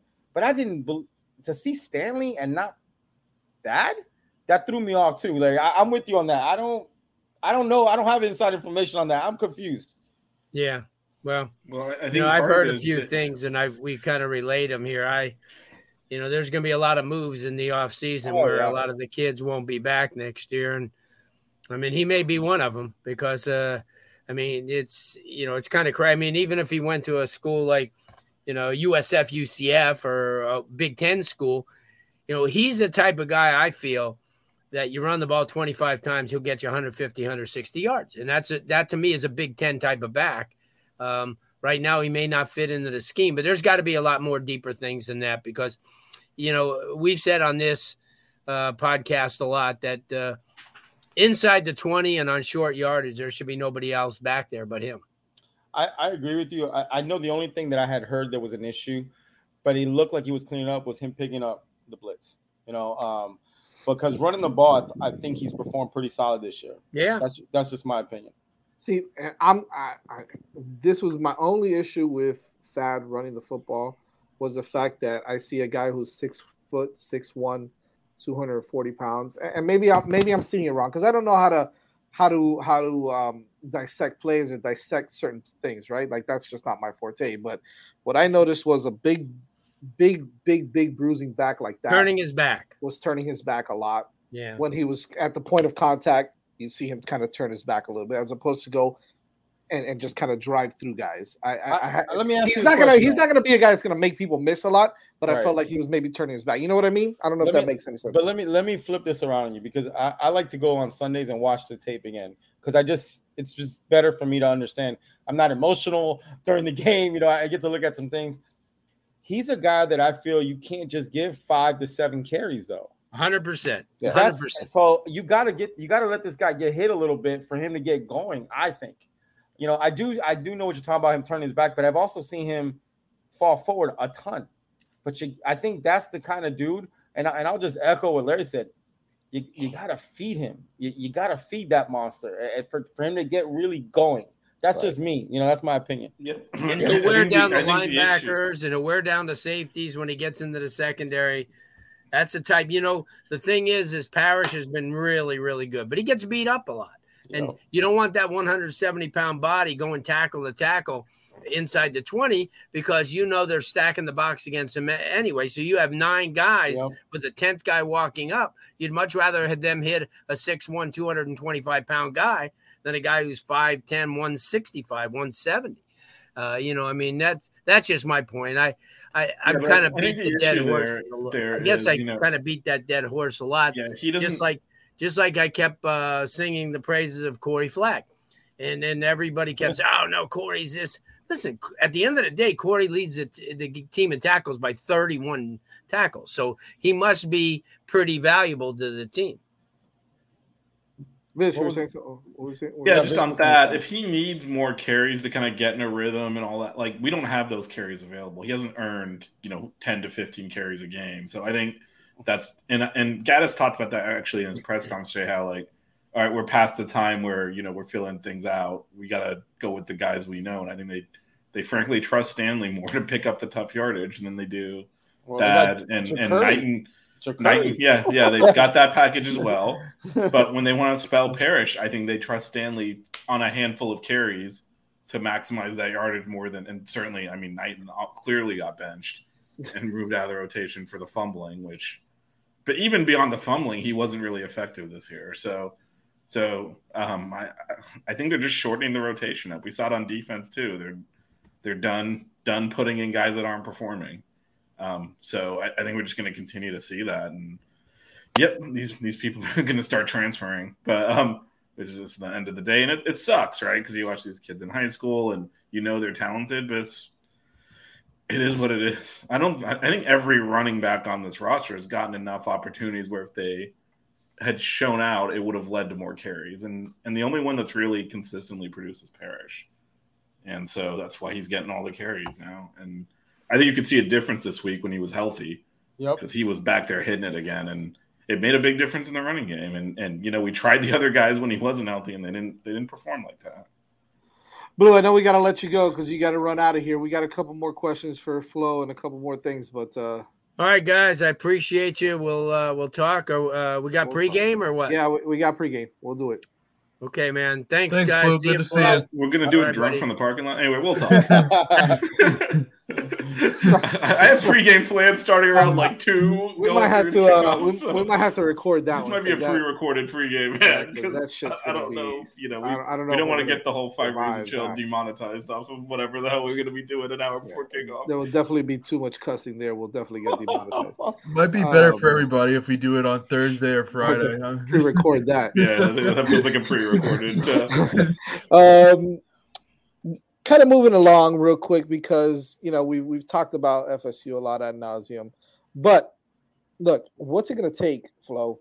We've all kind of had our thoughts on this. What's it going to take for Miami to look 7.5-point underdogs right now at home against Florida State in a night primetime game, 7:30. This is when the lights are the brightest. This is when Miami football. Well, we kind of want to see this team, right? This regime, this era.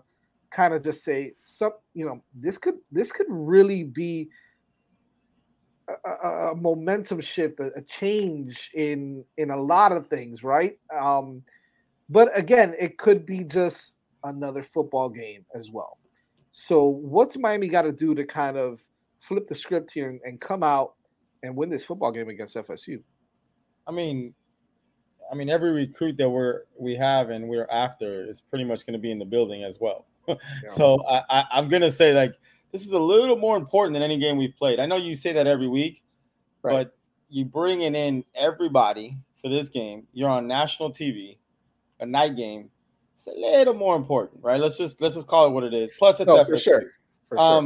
I just, at the end of the day, I don't think I'm not worried about, oh my God, they're a juggernaut. And talent is going to be pretty much the same. Maybe we actually might have a little bit better talent depending on who's healthy in place. They've been playing more as a team than we have. You just got to be honest. Like, Florida State looks more like a team. Yes, Norvell's been there, 3 years? So he better be getting his what together. And they look like more of a team this year. They definitely do. But where they're weak at, we're currently strong at. They got 2 O-line out for the season, and our strength of our team is our front seven. So if we're ever going to have an advantage, it's going to be there. Now, what about the penalties? What about the drops? What about I would love to give you an amazing, fun hurricane answer, but I got to keep it honest. And as of right now, I haven't seen us execute consistently, right? And you're asking me, what is it going to take for us to put it together? Dude, they've changed the scheme so many times now. I don't know what scheme we're even going to see, which is crazy. And we're in the know. We talk to players. We talk to analysts. We know. I don't know what scheme we're going to see. to be honest with you. So it's hard for me to tell you what it's going to do. I think if we play above average, we win the game. Like, I don't think we have to play great to beat FSU, but can we play above average for 4 quarters, not 2, right? Not in that, not coming in the 4th quarter and coming back. If we can just play above average for 4 quarters, I think we're just fine in this game. I just haven't seen us put it together for 4 quarters. And that's where I'm nervous. I'm not even we could be playing Mickey Mouse. It's going to be about us. This isn't Georgia coming in here. This isn't, Bama or Ohio State, or where we have to play above. We just got to play above average football for 4 quarters, and I think we're just fine in this game. Can we do it? We're going to find out Saturday. I like something that you mentioned, Fish and DJ. I'll let you guys get in on this really quick, but I like something that you mentioned. I don't know if it was like 2 or 3 weeks ago on your show that has resonated with me and kind of stuck with me the whole time about FSU. And this is about FSU, that they are as good as Jordan Travis is. If the only way that they win is if Jordan Travis is lights out. If he has a hero, he has to be a hero. He has to be a hero. He has to play absolutely mistake-free football. He has to play superstar football for FSU to win. I'm not saying that he can. I mean, against lesser or inferior teams per se. I mean, again, it doesn't matter, right? MTSU showed us that it doesn't matter. But the point is that ACC football or against half decent teams, he's going to have to play lights out in order for that team to win. And if there's anything that we can do, like you just said it, is put some pressure on, even with the front 4. Not even forget about the front 7, right? We're pretty good with 4, but the front 7, put pressure on Jordan. Of course, we're gonna have to figure out a way to put a spy on him or something, because that is our weakness, right? Is 100% is the quarterback running. So if we can do that, if we can contain him. I think that's the key to winning this game against FSU. It's definitely the key, but it goes back to, and I'm sure you guys, I would be surprised if you disagree. It's for us isn't the plan. It's not, are we prepared? Our staff is elite, Can we execute? Yeah, 100%. That's where I'm stuck. I'm just stuck right now. I'm really just stuck. Like, I'm not worried that we're not going to be ready to play or, have a good answer to if they do this, if they do that. The prep, I think, will be really good. Can we execute? You know what I mean? That's where I just want to see it. I need to see it. I got to see it at this point. Good question here in the chat, Vish. You want to take that really quick? Who would you put on to spy on Travis? Yeah, we did some interesting things against Virginia on that, even though obviously Travis is more mobile. They do a lot of quarterback run stuff. So we adjusted after the first half. He ran all over us, made some adjustments. So one of the things we were actually doing is dropping a defensive lineman. So Jafari Harvey was actually spying a lot on those runs. And all he has to do is just string it out a little bit, and then the cavalry comes and makes the tackle. So I think we'll probably do some of that, dropping linemen back.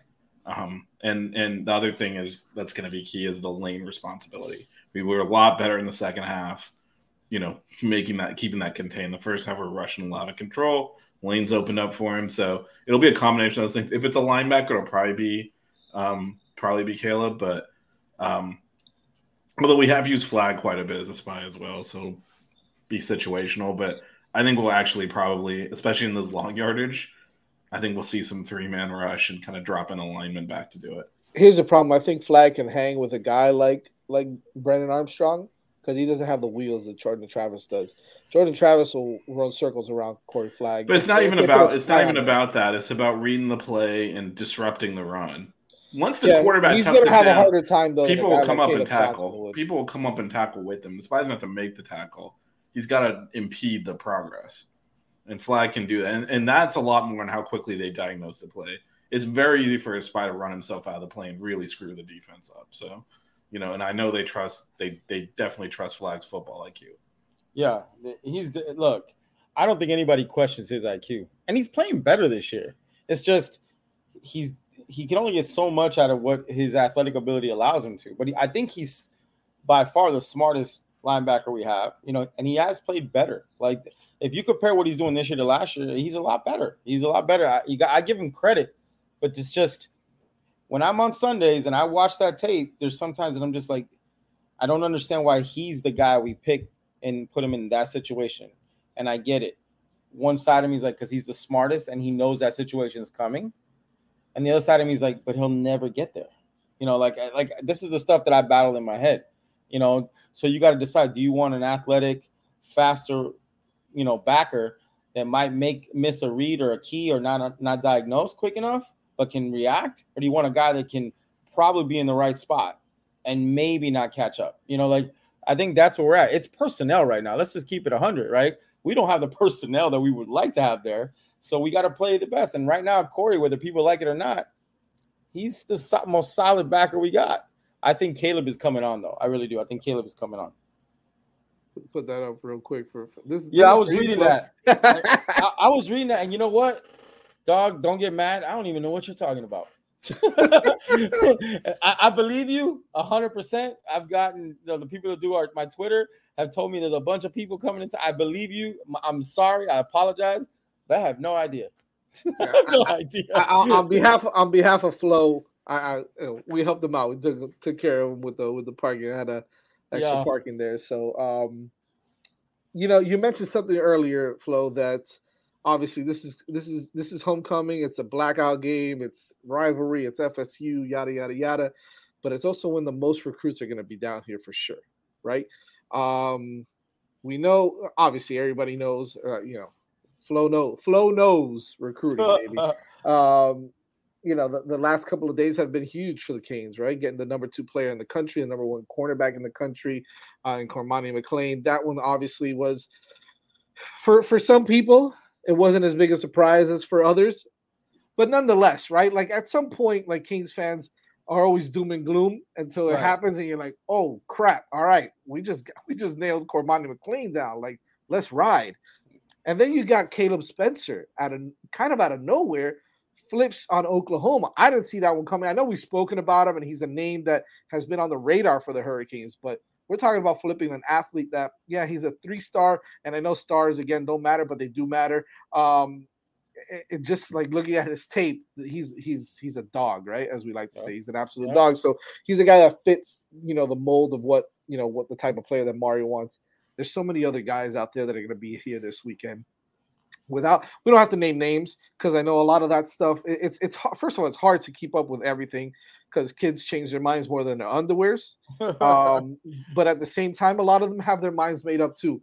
And some of them want validation. Some of them they just want to be there. They want to be with their boys. They want to feel that atmosphere. What does this game do for recruiting? Because we talk a lot about the losses. We talk about a lot about the other games that we're like, oh my gosh, what does this do to recruiting? We just lost to Duke. We got our asses kicked by Duke. Oh no, boom, Cormani McClain pops off like right after a quadruple overtime where we quote unquote look like crap, you know. And then so what this game, I think maybe it's a little bit different, maybe it isn't. But it's FSU, right? And a lot of the guys that are looking at FSU are looking at Miami, vice versa. You know, you got some that are committed to FSU that maybe are still looking. What does this game do for recruiting? Win, lose, or draw? Well, I mean, recruiting will never be a problem here ever again as long as Mario's a coach. Like, I know people don't want to hear that, and that's the boring answer. The dude is different. He's just a different animal on the trail. People that I know that have been there for years, and I would even bet you if Larry was here, he would echo this. Mario is different kind of guy when it comes to recruiting. It's just different. There's nobody you can compare him to as far as how relentless he is. So recruiting is not an issue. What this game does for recruits are the ones that we're trying to flip, right? The ones that we're on, that kind of are on the fence, Mario's going to close those guys. The ones that are already in the bag, we're probably going to keep all of them. If we lose one, it'll be a quarterback just because he wants to go start somewhere. Other than that, I would be shocked if we lose any of them, right? Because that's the kind of relationships that Mario builds. They're solid. He's straight up. He doesn't lie. He doesn't promise them, but he texts them at 3 a.m. He texts them at 9 a.m. He calls them eating and drinking coffee at 4. He's talking to everybody all day. I don't know how he does it, but he does it, right? And he's real. And the cool thing about what Mario does is he can literally just show the track record. Not only does he bring guys in, but he develops them and puts them in the league. That's different than just being a good recruiter. That's a recruiter that delivers. So now you're a good recruiter. You get the kid. You deliver. Now you got the parent. It's over. It's a lock, right? And at the end of the day, I don't think none of this will affect any of the guys that are on the fence Honestly, I think Mario closes those guys and the ones that are in the house because their characters are certain way. Now the guys that we're trying to flip, that is where it gets interesting as far as how we perform on the field, right? Because there's a few guys that will not be on that list that'll be at the game. You know, they won't be publicly listed because they don't want the school to know. Right. Those are the ones that I think we need to show something good. Our fans can't be booing in the stadium all the time because if we're not playing well, you know, those 2 to 4 guys are the ones that I think we need to play well. We need to have a good atmosphere. They got to get along with the guys that are there to flip. But as far as like anything else, and it's awesome because I love recruiting. This has been, first of all, it's a nightmare to try to follow Mario and who he's talking to. But it's so easy to predict. It's because when you talk to the recruits now, they're like, it's not like, well, I kind of like what I'm hearing. It's like, dude, he's real. He gave me my whole map from when I get on campus, from when I leave campus, and when I go my second year. Like Mario's presentations that he does to these guys is like an NFL combine thing that he does. It's so high level that it blows these guys away. And again, I'm going to end with this. He doesn't just recruit, he develops. You can't say that about a lot of good recruiters. No, that's been our biggest downfall in this program, I think, is the development of some of these big-time recruits and these big-time players. Because, I mean, when you got guys like Tracy Howard come – I saw a thing the other day that said, like, the top 50 5-star cornerback defensive backs of all time that were recruits. Tracy Howard falls in there. You know, he's like top 20. And I'm like, how does that guy not end up being, you know, a starter in the NFL? And it's just right. You know, it's a well, I mean, the other thing we've definitely seen is some guys that do end up playing here and have an okay career actually have a better NFL career. Right. It's like, how does that even happen? Good point. Good point. And listen, Mars, we're not used to it because it's been so long. So we're conditioned to not be used to it. Mars used to going to heads up with Alabama and Georgia, heads up and beating them. It's normal for him. For us, we're like, oh my God, Bama's involved, Georgia's involved. In that building, they're like, this is who we're always involved with. Like, these are the guys we go after. These are the same guys that we're used to recruiting against. And he continuously beats them. It's a mindset, man. It's so different. You know, it's true. I didn't even think about that. For him, it's normal. For us, we're like, whoa, Carmani McClain, the number one player that's not a quarterback in the country, pretty much, right? Right.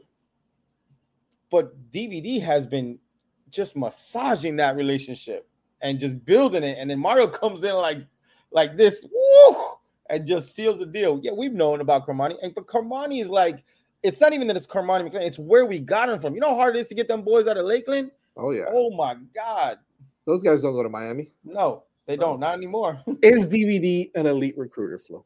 I think he's probably the best recruiter that's not on the field in the country. That doesn't have it on the field. I would bet on that. I know what they say about him behind the scenes, and even when Banda was here, and Banda would get the credit. Remember when no, I don't want to do that. Let's just say hypothetically, Banda was getting credit for recruits, but it was really DVD that was the top guys, right? Right. And last year we were like Graves and Rogers, they're top guys. Those were DVD guys. A lot of people don't know that. Those DVDs, and now this year he comes around and gets that number one dude. And he's got an encore coming. He's about to do an encore. No, he's not gonna top Cormani, but there's a close one.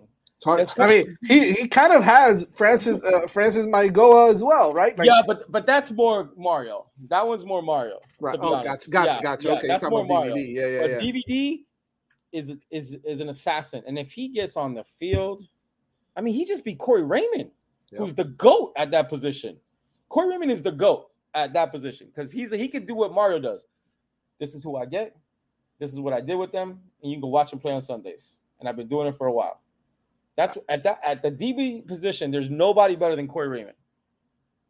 And I mean, all you got to do is look at his track record, and then there's no argument. Yeah. I don't like that he's a Gator, but I'm going to be honest. He's the monster. He's a monster on the trail at that position. DVD's off the field and beat him for the best guy. Crazy. Oh man. Any final things, fellas, for Flo here? DJ Vish. Trick or treat.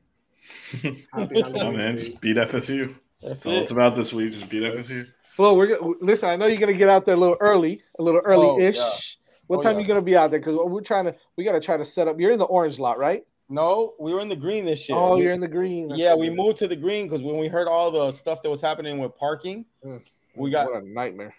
So we were like, we didn't know if it was gonna be like orange. Yeah. And I got to tell you, it's definitely a different vibe in green, but it's so refreshing. It's a little different, and I'm like. I'm being like a chameleon. I'm starting to blend into it now. It's a little we got a little more space. You're not like this. Yeah. You know, we got the DJ, we got the grills, we got the TVs going, all that stuff like always. But I got to tell you, it's a little different. I'll be there early, and I will be pre-gaming. The green does open an hour ahead, or that's an right. hour earlier. Yeah, that's right.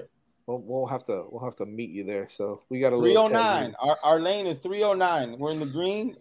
309. We always get the same spot. Come down 309. You'll see we take up pretty much the whole lane. So I know where you're at. I know where you're at. You're right by turn 14 on the track.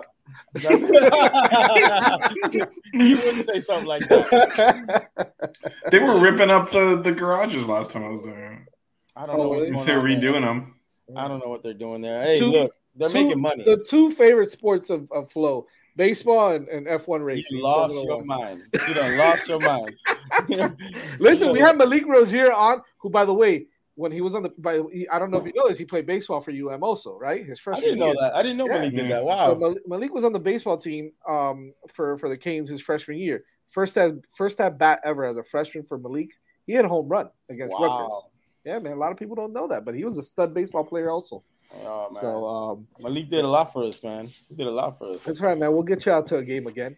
Hey, look, I'll come out. I'll go to watch anything. It's just you guys got to explain it to me. It was weird. People started getting up and singing something Alabama or Sweet Home Alabama or something like that. Sweet Caroline. Sweet Caroline. That's what it was. And then everybody knew the damn words. And I was looking, even everybody I was with was like, yeah.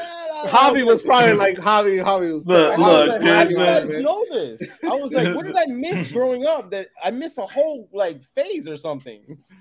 Oh man, I'm so the baseball fan base is a little it's a little wacky, man. It's a little different. I mean, it was cool. I just didn't understand it. I mean, the guy in front of me, when the game was almost over, he was there with his mom. He turned around. I never met this guy, and in front of all the boys that I was with, he turned and looked right at me and goes, bro, I've never met anyone that doesn't know more about baseball than you. I never met, and I was like, dude, I'm sorry. Like, I guess, I was like, I'm sorry. Like, because I go, when's halftime, right? I was like, because I was hungry. And they're like, there isn't. I mean, halftime's whatever you want. Just go get food. And then the guy's like, there's a stretch. You do a stretch. And I was like, why are you stretching? You're sitting down. Like, I was like, what are you stretching for? Like, it was crazy. But then why do they do a 7-thing stretch? I don't understand, bro. And then the song, everybody knows the words to. It's almost like they had it in their phone and they were practicing it. It was the weirdest thing. The whole stadium knew all the words to the song. I mean, it's famous at baseball games, not just ours. I get it. Did you get a milkshake?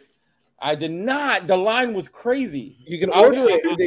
You can order it on the app. They'll bring it to your seat. They'll bring it to your seat. Well, I was with the wrong people. They didn't tell me. Although the app was broken last time I was there, I stood in line for like 3 innings. Because everyone told me about the shake, and I went down there, and the line was like, the line you'll miss. You listen, it won't matter, right? Because you don't really like baseball. You'll miss half the game. It was cool. Like, hold on, let me say, I did enjoy. I thought it was cool. I just didn't understand.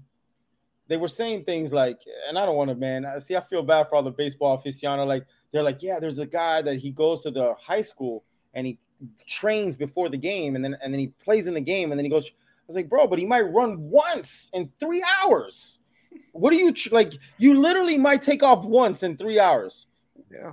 And I was like, of course you go train 13 times before the game. Like, you know, like I didn't understand it. But it's a very cerebral game. I respect it because I play golf and I'm not good at golf, and that little white ball annoys the snot out of me. And I'd be damned if someone tells me golf is easy. So hell no. Well, baseball you know me really hard. Yeah. You know me with my 10 handicap. So yeah. Hey, look, baseball must be hard. I mean, that song is pretty famous outside of baseball. Gary, I love you, dog. I'll be honest. I don't think I ever heard that song. Sweet Caroline? Yeah. It's Neil Diamond, baby. That's the one thing Neil Diamond is known for. Listen, let's be honest with you. Neil Diamond is not in Flo's Spotify. I'm sorry. Like, I just never heard it. It was cool. I was moving to it. Like, I was doing this. I don't think you're supposed to move to it. Listen, I'm a equal opportunity person. I'll go anywhere and try to blend. I just wanted someone to explain stuff to me. You know, like I was trying to learn some of the things. That was my second baseball game I ever been to in my life. I went to one Marlins game once, but I really didn't go down there. We were sat at the bar on the top. So I didn't watch the game too much. That's what most people do at Marlins games. Yeah. So I actually got to watch the game and ask questions, and it was kind of cool. They were telling me about the guy, the Morales guy. He's a beast, and they were just explaining to me. I thought it was really cool. I would go again 100%. Now I can sing and everything, so I'm ready. Oh God, I'm not gonna. We're not gonna share that. We're not putting. It was funny, but family show. Yeah. Flo, we love you, brother. You know you're always part of the family. I love you, boys. Thanks for joining us, and we'll see you on Saturday. You know, I will see you guys. Hey man, you guys are the best. Keep killing it. Love you guys. Have a good night. Happy Halloween. You as well. Happy Halloween. Oh man, it's been a show. It's been a show. 2 hours with you guys. What a day. Four-day week. Well, it was 2 hours with me. Jazz, you got like a little bit less than that. Yeah, you got about an 2 hours with you and an hour and 30 with Jazz. Oh boy. So 2 hours you'll never get back. All right. I don't mind it. DJ, you're so sweet. You're so sweet, DJ. Hey, it's the three of us here. We got to stick together. We are. And Blue. We had to step up. Yep. Thanks anybody and everybody for joining us. PrizePicks.com. Make sure you check them out. Offer code 5 FIVE. Offer code 5 FIVE. Mix and match your players. Win some money. PrizePicks.com. When you sign up, use the code 5 FIVE. Make sure you check them out. Watch us on. We will have a pregame show. So don't worry about it. We'll have a pregame show about an hour before game time.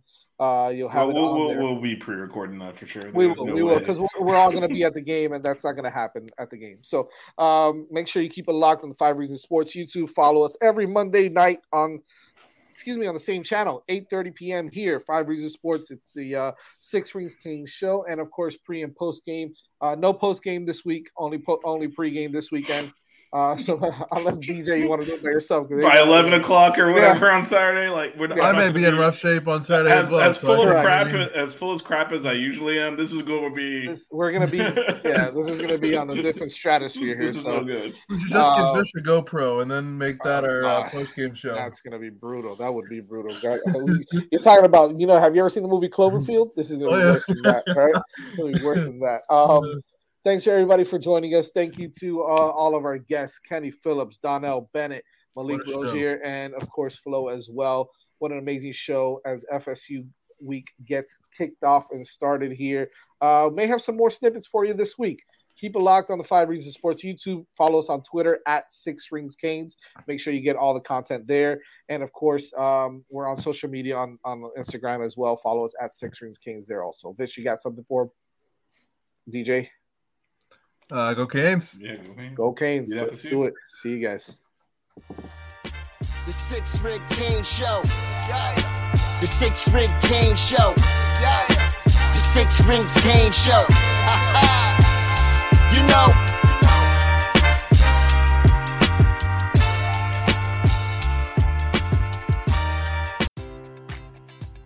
Enjoy all your favorite sports like never before at BetMGM. Sign up using code CHAMPION and receive up to $1,500 back in bonus bets if you don't win your first bet. When you register with BetMGM, you'll get instant access to a variety of parlay selection features, live betting options, and the best daily promotions in the business. And with BetMGM at your fingertips, every play and every game matters more than ever. Remember to use code CHAMPION and receive up to $1,500 back in bonus bets if you don't win your first bet. Place your money line, prop, or parlay bets with the king of sportsbooks today. BetMGM and GameSense remind you to play responsibly. See BetMGM.com for terms. 21 plus only. Virginia only. New customer offer. Subject to eligibility requirements. Rewards are non-withdrawable bonus bets that expire in 7 days. Gambling problem? Call 1-800-GAMBLER. Promotional offer not available in Washington, D.C. Say goodbye to your credit card rewards. Greedy corporate mega stores, led by Walmart and Target, are pushing for a law in Congress to take away your hard-earned cash back and travel points to line their pockets. The Durbin-Marshall credit card bill would enact harmful credit card routing mandates that would end credit card rewards as we know it. If you love your credit card rewards, tell your lawmakers, hands off my rewards. Tell them to oppose the Durbin-Marshall credit card bill.